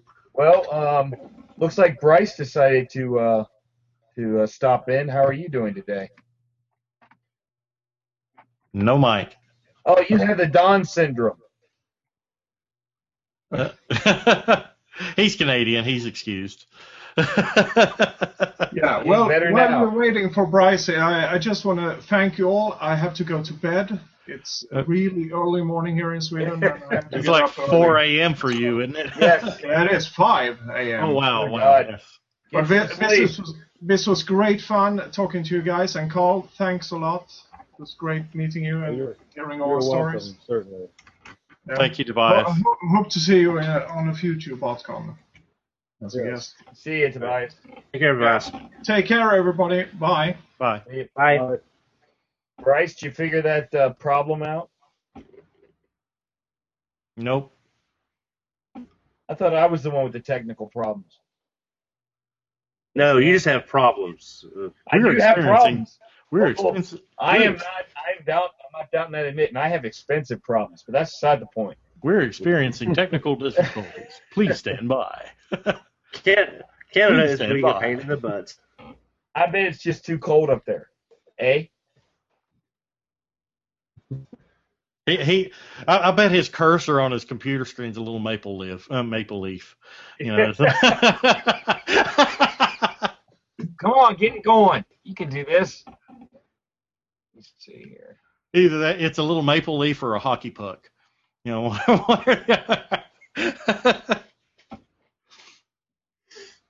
So, Carl, what was your? I know you was talking about some of the exclusives, but what is your absolute favorite exclusive out of every year, out of any year of BotCon? If you had to pick one toy that was your favorite exclusive, what would you say would be? Oh boy. Yeah, that's not an easy one. I know it's a hard no, one, but I mean, considering since 2005, I mean, there have just been so many toys. I mean, I think since 2005, there's now been more toys than there were in the entire Generation 1, just for convention exclusive. I think that number is right. I don't know. I think the 2006 Megatron is really, really sharp. I think that's a really strong toy, and there's no coincidence, I guess, that that's probably the most expensive, one of the more expensive ones on the secondary market. Oh, absolutely. I think that's a great one. I think it's a great one. It's just, looking back, it's, there's just, Ape Link, the original Ape Link, the Transmetal Optimus Primal, is beautiful. Cyclonus. Yeah, that is. I don't. Yep.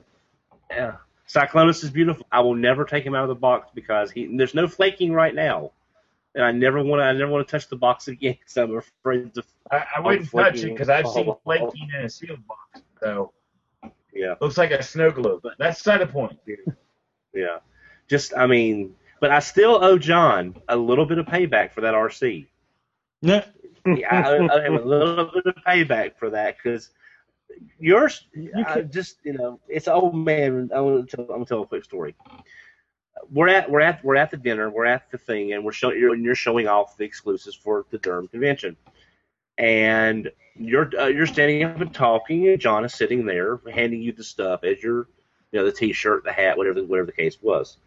And then after he hands you the Tigertron, and everybody's going gaga over the Tigertron, you're talking about getting that mold. Your brother does this. Here's the table.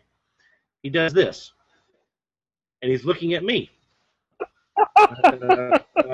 What? So he does this.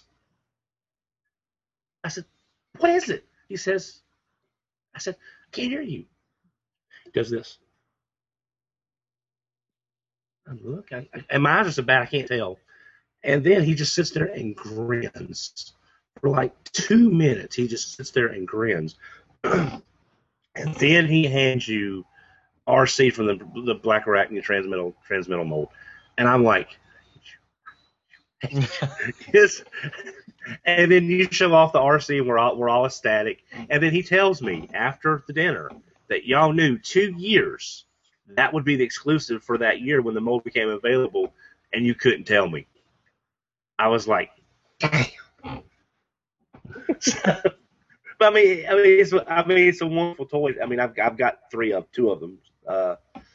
But it's just I owe him just a little bit of payback for that, because it's just he tasks me. Forgive an old man going down memory lane. You can't let that go. My feet. Don, you can't let that one. Don, you can't let that one go now that the Generations one came out. I mean, come on, you can't let that go. Oh, no. As a matter of fact, just to let everybody know, because I mentioned this a few episodes ago, I have found me a Legends RC, and I will be giving it to Sue Blue at BotCon. For, the Legends car version. And if she already has one, I will let her know that if she wants to autograph it and put it in the charity auction, that's fine with me. But I definitely want to give her the toy if she doesn't already have a version, say the Generations version. But all the people that gave me links and hints and stuff, thank you very much. I do appreciate it. This work now? Yes. Hey. Yay. I think it was just getting angry with having a mic on the headset. There you go. So how are things up north? Hot. What? I don't understand this crap. Those humidity and heat. You don't know what to do without all that snow on the down. ground.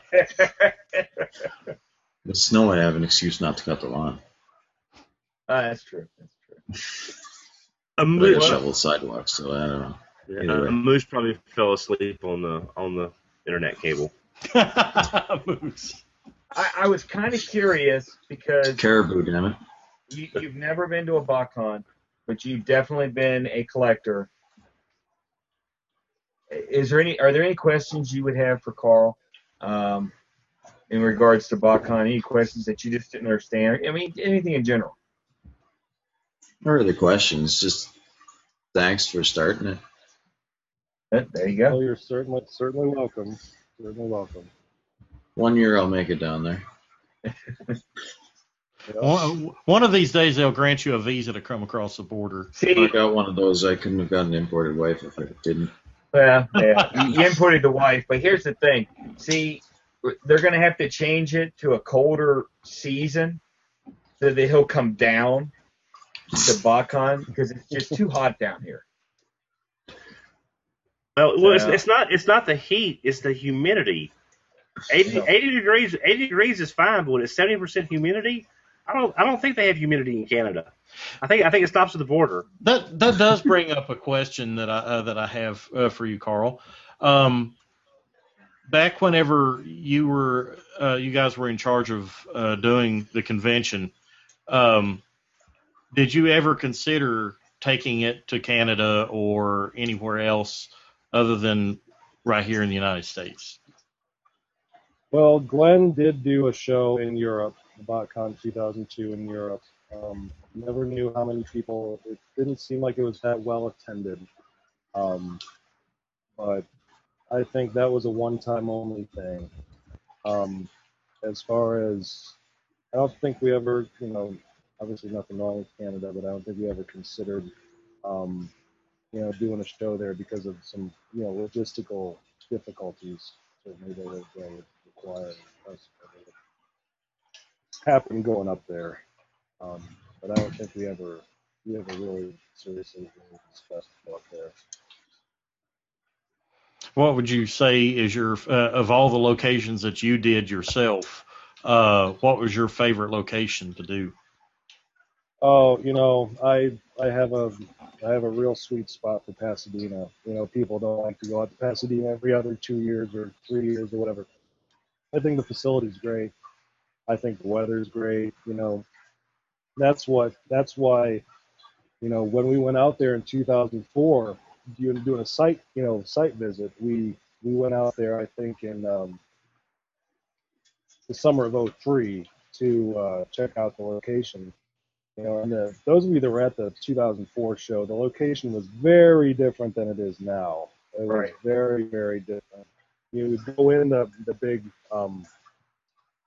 the theater type thing that you go downstairs and then this long hallway to the convention center or like the other wing. Very different than it was now. But you know, just the area across the street from the convention center was just, we thought it was great with all the shops and everything. I just thought it was just a beautiful location for it. I enjoy it every time I go back out there. I know some people don't like it. It's out there all the time. You know, it seems like unused years, but that's my favorite location. I loved going out to Pasadena. Whenever I went in 2011, I believe it was. I loved going out there. I went to a Dodger game. I'm a huge baseball fan, so I went to a Dodger game a couple days before, and went to Hollywood, walked the Hollywood Walk of Fame, got my picture taken for the Hollywood sign, all the touristy things. It's a great place to visit, but my only complaint about it is it was so expensive out there. Yeah. And you know, being an East Coaster, it's just not logistically and financially feasible for me to go to California on a regular basis. And that's the only reason whenever they say it's in California, I'm like, well, not going, you know, can't, you know. Yeah. And it just happened that year I was able to go. And I'm like, you know, this is the first time that I've been able to afford it, and I'm not going to miss this. It's BotCon, it's California. I'm not going to miss this. But it's not a regular thing that I'm able to go when it's out there. Well, I was just going to say, Carl, you actually let me down. Because I thought for sure you were going to say Fort Wayne. I really did. But to me, even though it wasn't my favorite convention, the times I've gone to Fort Wayne, I loved it. Yeah, I liked it. It's a nice town. That's what I was going to say. But mine was more motivated by that little restaurant 3 blocks down that serves all of Fort Wayne 11 at a time. They have awesome food though.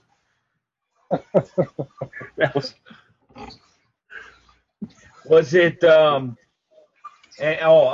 just throwing this out there because I just now remembered it. There was a restaurant called Fire and Ice. Does anyone remember that? Was that? If anyone remembers, was that Chicago?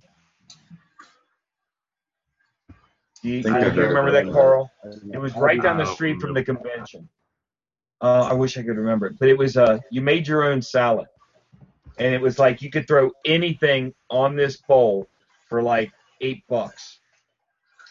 And you had like hot wings, you know, chicken strips, and if you could fit it on that bowl, it was like $8. It was a neat idea, and they made your own drinks. Leave it to Brett to find the only place that would toss his salad. Well, heck yeah, but it's free. Or it's cheap, I mean. But I could have sworn it was Chicago, but I could be wrong. Yeah. But I know I really thought you were going to say Fort Wayne. I really did. That was a neat area. Yeah, I miss the days when we could go to a smaller city like that. It's just too small now. It'll never work again. Isn't there I don't think it's just one exclusive. I think there's a few exclusives that the license plate of the car says BC FW 94, I believe. And that might have been the GT breakdown, maybe. I mean, I don't remember. Pete would know that better than I would, but it might be the Generation 2 box set, the breakdown from that. It might have something like that on it. Yeah. And for the record, that toy was not my idea. Pete came up with that. I'm like, all right, I don't want people to think that's self-serving or whatever, but I did not come up with that idea.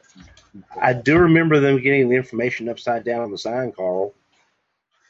Yeah, that was pretty embarrassing. Yeah, there was a placard that was outside of the Grand Wayne Center.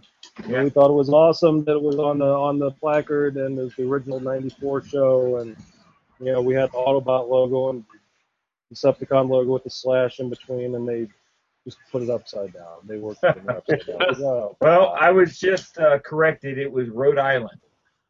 It was 07 Rhode Island. Down the street from the convention was a big restaurant called Fire and Ice. That's where it was. So I stand corrected, but it was still a neat place to go. So, well, I mean, we've gone a couple hours here. I don't want to monopolize too much of your time, Carl. Does anyone have anything final to ask Carl? Before anybody asks, I got one other thing that I want to say before any of that. And I'm happy to answer any other questions because I got nothing but time. And this, I'm going to pull this back to BotCon here in a second. Some of you know that I'm a teacher. I just finished my 14th year of teaching today, actually. And, I'm friends on Facebook with a lot of my former students and their parents and everything. And I see Facebook updates from them, and one of my former students' parents, he graduated in 09, I think. And I kept tabs with him. And on Facebook, his mom posted a picture of, a before and after picture. She, had just lost a lot of weight. She put on Facebook, really proud of myself for the last year. I've lost a lot of weight. Can't wait for the next year, whatever, see where I am with losing weight, with the next year. The next day, she was dead. She died of, we don't know. It might have been a heart attack. I don't know. But it just was really spooky to me how that happened. Now, I'm going to turn that back to BotCon in this. And I don't want to get too preachy or whatever because I'm not good at any of that stuff. But I see, stuff that happens like that. Somebody's talking one day and then the next day they're just dead. They're not with us anymore. I see all the negativity. I read it. I see it. It's been going on. People have been spouting about things. I'm not going to name names, but there are people that are spouting negativity. And it's just, life is just too short to be that negative all the time. It's just, it kills me. It kills me when I see that, when people are just talking about things they have no idea about, and Brian is too proud to talk about everything that goes into it. Everything, all the bad stuff that has happened, all the difficult things that have happened. He's too proud to talk about a lot of that stuff. But it is just, life is just too short. It's just too short to deal with it, to have that kind of anger all the time. I'm like, some people may not believe it, and that's fine. That Brian and Pete do the best that they can do. There are certain circumstances that they deal with that you would not understand, that he will not get into, and you may not believe it, but he does. And you just have to, I guess, you can trust me on that one. Well, agreed. It's one thing to have a lot of frustration, and it's easy to know that there's it's easy to see that there's a lot of frustration out there. But you can be dissatisfied with something, but not be overly critical, and you can still enjoy and find something positive in everything. If you look at this fandom is notorious for being negative when they overly negative when they don't need to be, and overly critical about things that really don't amount to a damn hill of beans. But in the end, what really matters is our hobby, and with BotCon in particular, me. There's things that I've been frustrated about myself. I do not hide that fact. But does that mean that I don't like BotCon or anything? No. I mean, I've been many times, and as I've said tonight, I enjoy every time that I've been, and I am looking forward to this show. And to those people that have negativity and spew nothing but negativity about this great show, get over it, in my opinion. Get over it. Look at what it is. Yes, you might be frustrated now, but whenever you get there to that show, are you still going to be frustrated? No, you're going to see these awesome toys. I wish I could afford a freaking Oil Master. I really do. I mean, if I could have one toy out of that whole set, I want that Oil Master. But I'm broke as hell right now, so I'll be lucky if I get anything. But whenever you get to that convention, you get that set and everything, and you start talking to other fans, are you as fans? And that's one of the things I want to bring out on this podcast.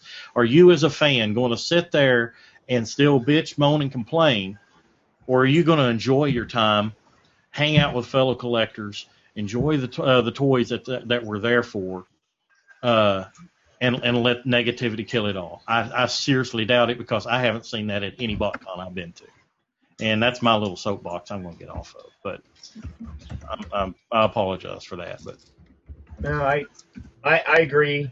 And Carl, you and I talked about this before, just because of the negativity, and I had the same, I have the same outlook. It's just it's too short, but even not that so much. The time you're there, I mean, it's only a few days, a year. When you get there, you're going to be so hyped up, wanting to do everything and meeting the people and getting involved. And I'm telling you, it's fun. It's nothing but positive. So yeah, you might have to hit the refresh button a few hundred times or whatever to get your registration in, or whatever your quote unquote horror story is, but you did it. You're ready to go. And it's going to be a good show, and you're going to enjoy yourselves. I guarantee it. And everyone here knows it. Everyone that's been knows. Every year you go, it's fun. It's always something new. You're always going to be there for a specific reason, but whether it be to get the exclusives, sell a collection, meet the guests, or meet your friends, or all of them. You're going to get to do that. Well, I mean, and I use myself as an example. Like I said earlier in the show, my very first Transformer convention was OTSCC 04, and one of the main issues with that convention is we all showed up, and it was an hour and a half before they opened up the freaking doors, and then we get in there and find out of the two exclusives that we were promised, one of them was at the show, and the other one was mailed to us by Hasbro however long later. But that didn't stop me from having a damn good time. And was I thinking about all that crap when I was there? Yeah, I mean, I was a little bit disappointed whenever I walked in the door that what was it, Sentinel Prime? Yeah, Sentinel Maximus. Sentinel Maximus. Yes. I was disappointed that he wasn't there. Especially, I had two of them ordered. But then I'm like, well, they promised that they're going to be there, or that we're going to get them. I just went on and I enjoyed the show. Met Michael McConaughey, rode an elevator with Dan Gilvezan. I came back to BotCon the next year, the real BotCon, and I've been going as often as I can ever since.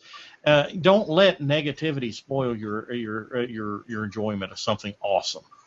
Well, exactly. And the other thing is that don't let your negativity stop you from interacting. Amen. Because when I gave my story about 2004, and yeah, it was nice getting a nice Japanese exclusive toy, and that was neat.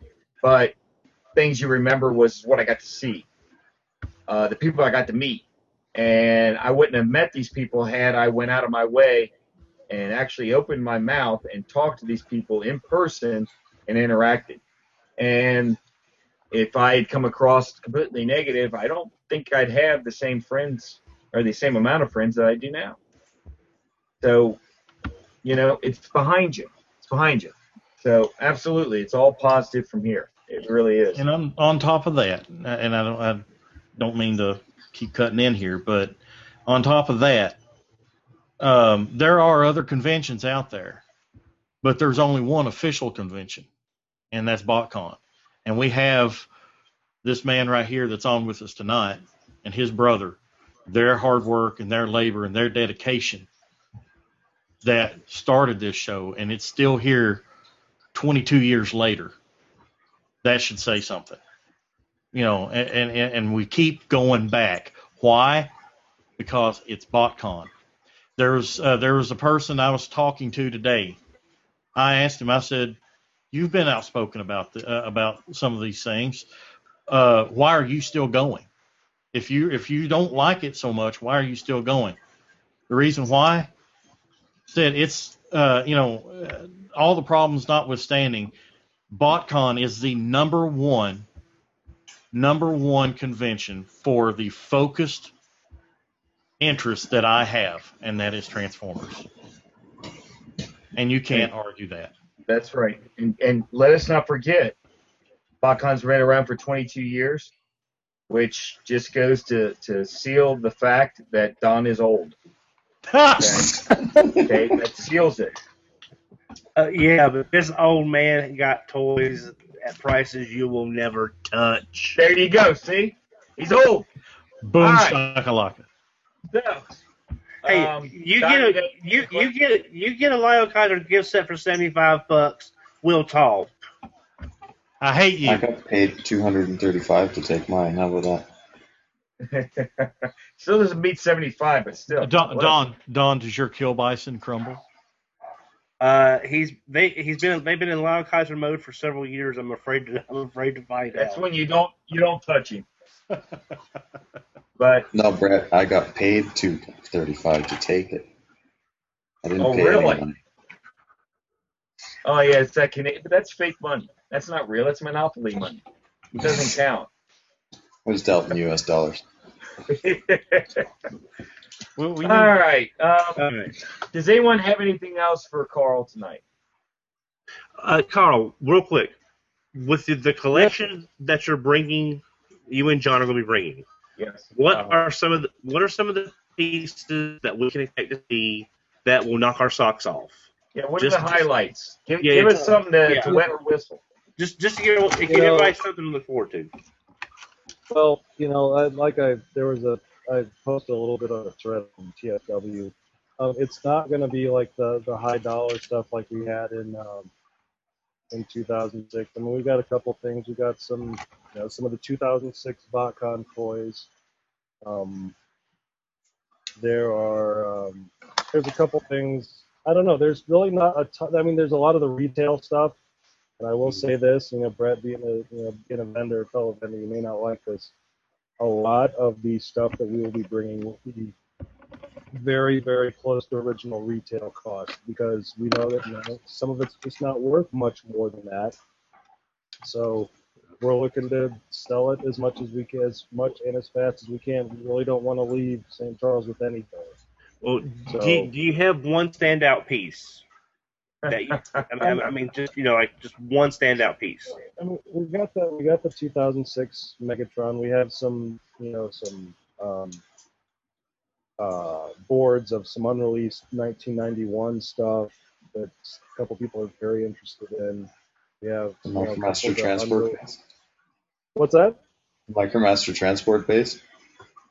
We have they're like extra weapons. It's not it's not that base, but it's like some additional weapons that were going to be added to some recolored, like a recolored patrol. They're just some extra weapons. I've seen those. Yeah, just some interesting stuff. In 1997, we had a ton of product boards or concept boards that were never released. We never saw them after that show, so we never know what happened to them. We got some of those. We got some of the not the Robot Masters. I don't know what they're called. They're the 2-packs. They're little cartoon figures. There were some of them that were unreleased. The Heroes of Cybertron, or no, there were Robot Heroes. Heroes. Yeah, there are some of those that we have that were never ended up being released. Got those sealed in package. There's the Human Alliance Soundwave that we were able to get. That's, I know, was released in Japan. It's all in the American package. There's a lot of the retail stuff. I know some of that stuff has gone up in value, but we've got most everything from 1998 to 2006. We'll probably, I would imagine we may keep the very last one, the end of the collection, I guess, because that's when we stopped collection. And now it's, of course, Optimus Prime from Cybertron is the last official toy of the collection. So in other words, when the doors open, everybody stand back and just every man for himself. I mean, we're not gonna do that. I don't want to talk too much about it, but I'll be self-serving with it. But we're not gonna do it like we did in 2006, where we only let a certain number of people come in at a time. It's just gonna be like, whatever. Well, that made the most sense. That made the most sense. Otherwise, you would have been swamped. Yeah, with that kind of stuff, boxes of the sealed carded guys. Yeah, we had to do something to make it different. I mean, we got our 4 booths worth, and we'll do what we can. I'll be in the booth from. I got out Brian on Thursday and Friday morning some, but then I'll be in the booth for about 10:30 on Friday, helping set up, and then. I've got a question, but before I ask it, I'm going to go ahead and do our sponsor plug here. Check out our sponsors, CapturedPrey.com. Great toys, great prices, great service. CapturedPrey.com now with free shipping on orders of $150 or more. And also check out Mega Toy Fan. Maximize your collection with megatoyfan.com. Seen at all the big toy conventions year round, and they'll be at BotCon this year. But Carl, talking about your collection real quick, and you said you collected up until 2006. You and your brother collected as a pair, more or less. You pooled your collection, correct? What was the ultimate decision that that made you guys say we're done? I mean, because we've talked about that on the show before. When do we call it quits? When do we get out? What ultimately led to you guys saying, we need to just stop? It was a couple of things. One, I was in a bit of debt at the time, and I was getting married. I wanted to, we wanted to try to alleviate some of that debt. And 2, with the movie coming out just around the corner, we weren't dumb. We knew that there was going to be a whole ton of products coming out with that movie. And we just thought that this was a good time. It's just a good time to be done with it. And, that was going to be the 4th moment of one of my favorite moments. The collection served us well. And it led us to do some things. We wrote, it helped, spawn BotCon. We wrote articles for Lee's Action News. We did the Tome Arts price guide. And it was time for it to, to separate. It had given us, joy for the time that we had it. It was time to, let others experience that kind of joy from that stuff. However people take that, as collectors, they get some good stuff, they get joy that way. Or, I know there was a guy that bought a ton of the carded toys, and as soon as he got home, he was going to open them all up, and he did. And, that's how he got his joy from it, and that's fine. We never AFA graded any of that stuff. It was around at the time. We could have gotten a lot more money from it had we done the AFA grading, but it's like not well, it's easy to say that you guys had a legendary collection. I've heard of some of the things that you guys had, and I'm like, wow. I mean, I'm just amazed at some of the things that. Didn't you guys post pictures of it once, or a picture of some of it? There have been pictures of some of it. Yeah, it was not the prettiest display in the world, but our carded stuff was all on racks like they were in the stores. There'd be a rack of mini cards, maybe 4. There'd be a rack of Ariel box and Stunticon Protector box for maybe 6. There'd be a rack of all the carded pretenders. Just a rack of everything like that. It was kind of interesting.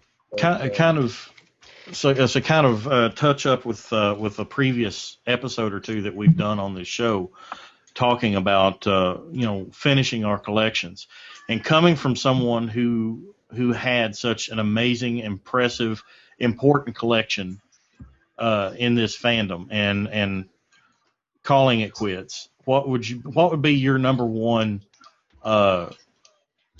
bit of advice to people who consider either scaling down or getting out altogether? What would you like to tell somebody that you learned from ending your collection? If you feel at any point like it's starting to control you, you gotta stop. I mean, you can't let that be the only thing that you do. You gotta live your life. I mean, and if it gets too big, I not, yeah, yeah. There's, with Star Wars being, our first kind of collecting focus, I still kind of try to keep track or keep tabs of some of that stuff. The big thing in Star Wars collectors is focuses. They focus on one collector, they focus on like one series, or they focus on one character. I think that would be a great way to go. Like some people may just have, I don't know, like a Swindle collection, or like different variations of him, or different variations of, I don't know, Cheetor or something. Get all the different variations, all pre-production stuff. Some people do that stuff if you have one character that you like. But you can't let it be. You can't let that thing control you. I mean, you just can't. Just if you can be honest with yourself and say, okay, this may be a little bit of a concern for me, then you got to have the strength and say, all right, I need to step back from that. Right. Well, and on that note, thing. I am kind of curious. If you could get back one item, what would it be?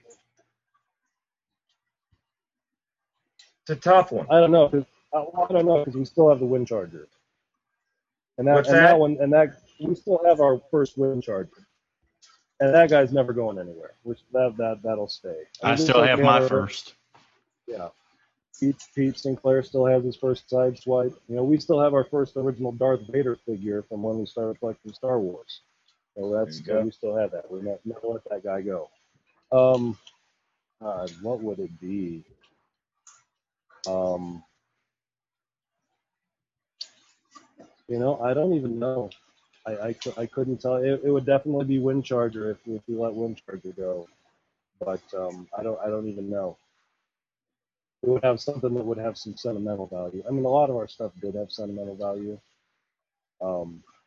but I don't know. It would have been the Wind Charger certainly. Gotcha. We'll do that. I have a couple more quick fire questions, and I'll be done with my questions. Number one.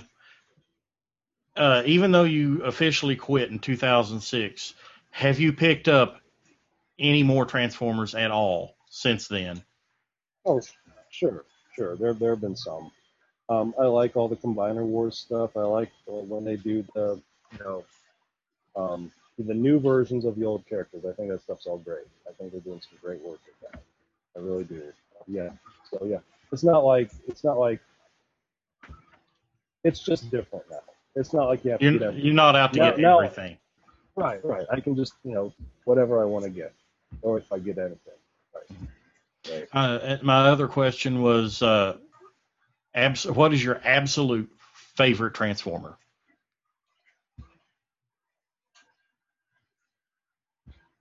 I mean, I like Bruticus just because I think he's cool. I mean, and I like Abominus just because he's so dumb. But I don't know. I just thought they looked cool. And just as a Don, what is that? I don't even know what that is. That's the Warbitron Bruticus. Oh, the Warbitron version. Yeah. Unfortunately, Don and I are big Bruticus fans. You hit home right there.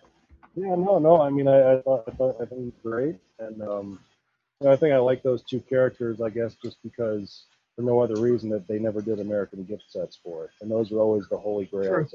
I'm right there with Abominus. I think Abominus is probably, in my opinion, arguably the best G1 combiner because I mean he was posable for a G1 combiner. I mean he had leg articulation when most Transformers barely had elbow or arm articulation, so he was just flipping cool. He's a bunch of monsters all. Well, you can't deny that a nose monster was not cool. Well, while I'm sure Don and I could argue for hours on that, we're going to save that for another show. I did want to do this real quick. I'm going to screenshot this, of course. Upcoming show, BotCon is going to be June 18th to the 21st in St. Charles, Illinois. And I think this guy over here is going to be there along with yours truly. So make sure you stop by. And I will be there as well. I'll be helping out at the Capture Prey booth, and I'll also be walking around from time to time and checking things out. So, we're going to be also having some big giveaways coming up here on TFYLP. So keep tuning in. We got some great stuff that we'll be giving away soon. So I'm just going to leave it at that. And it just keeps coming. So.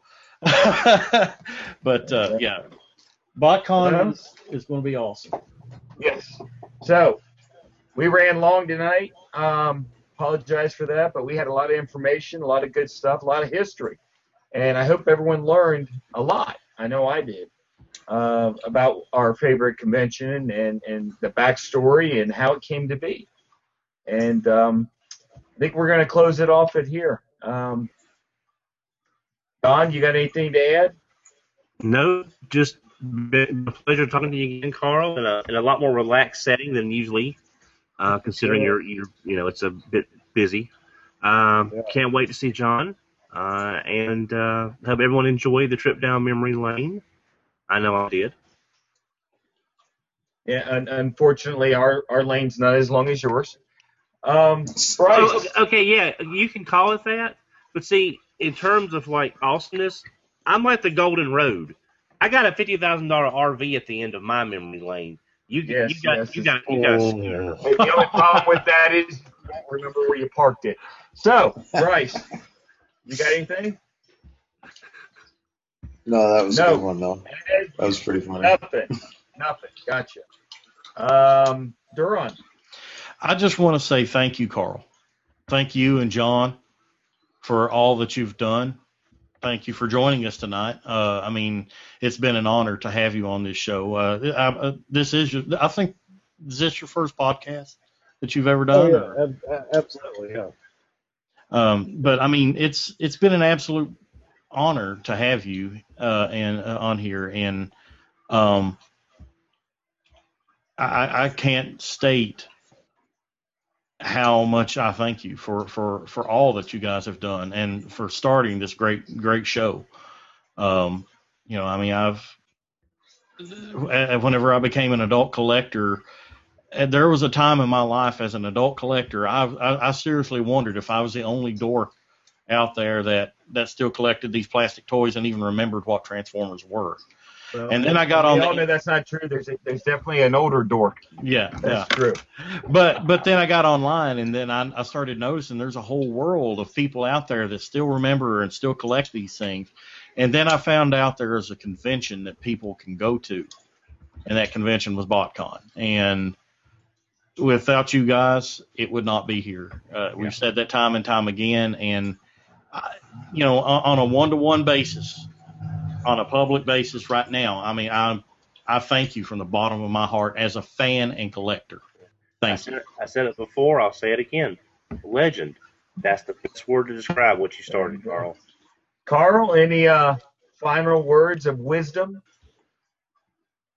No, I'm just very appreciative of you having me on tonight. I had a lot of fun. I didn't know if I was going to have enough to talk about, but I probably could go another couple hours, but I know nobody may want that. But make sure you thank Brian and thank Pete for everything that they do too, because they do all the day-to-day stuff, and they deal with the craziness that's been going on and stuff that they'll never tell you, obviously. But make sure you thank them too. I appreciate everything you guys have said, and it does mean a lot. You never know when this crazy train's going to come to a stop. We don't want to see that happen, but you never know when it's going to end. So you just want to make sure you enjoy it while it's here. Absolutely. All righty. Well, on that note, think we're going to wrap this one up. It's been TFYLP episode 154. We've had Carl Hartman with us, and just want to thank him again for dealing with us. I understand this is your first podcast, and I hope we haven't turned you off for future podcasts. Not at all. Not at all. Enjoyed it. I want to also extend an invitation to your brother as well. I mean, if you could both come on sometime, talk more, about the show. I can talk to him. I mean, his memory's probably a little fuzzier than mine, because he hasn't, like I said, he hasn't been to a show. That's okay. Don's is hit or miss, and we let him come on. Jeez, I am just feeling the love. Well, hey, tonight. I can't help it, but when they throw him out there, I gotta hit him. I mean, I just gotta hit him. I'm getting there too. I mean, I hit the big 4-0, and I'm sitting there and I'm like, man, I'm 40 years old and I still play with toys, and I don't give a damn. Okay, I'll put it like this: why be boring? Why be boring? Yep, there you go. That's it. And on that note, CFYLP, we are not boring. And again next week. And good night. See you guys.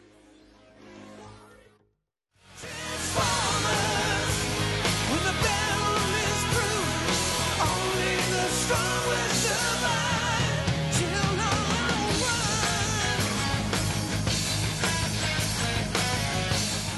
This has been Transformers for your listening pleasure, a presentation of tftalk.net.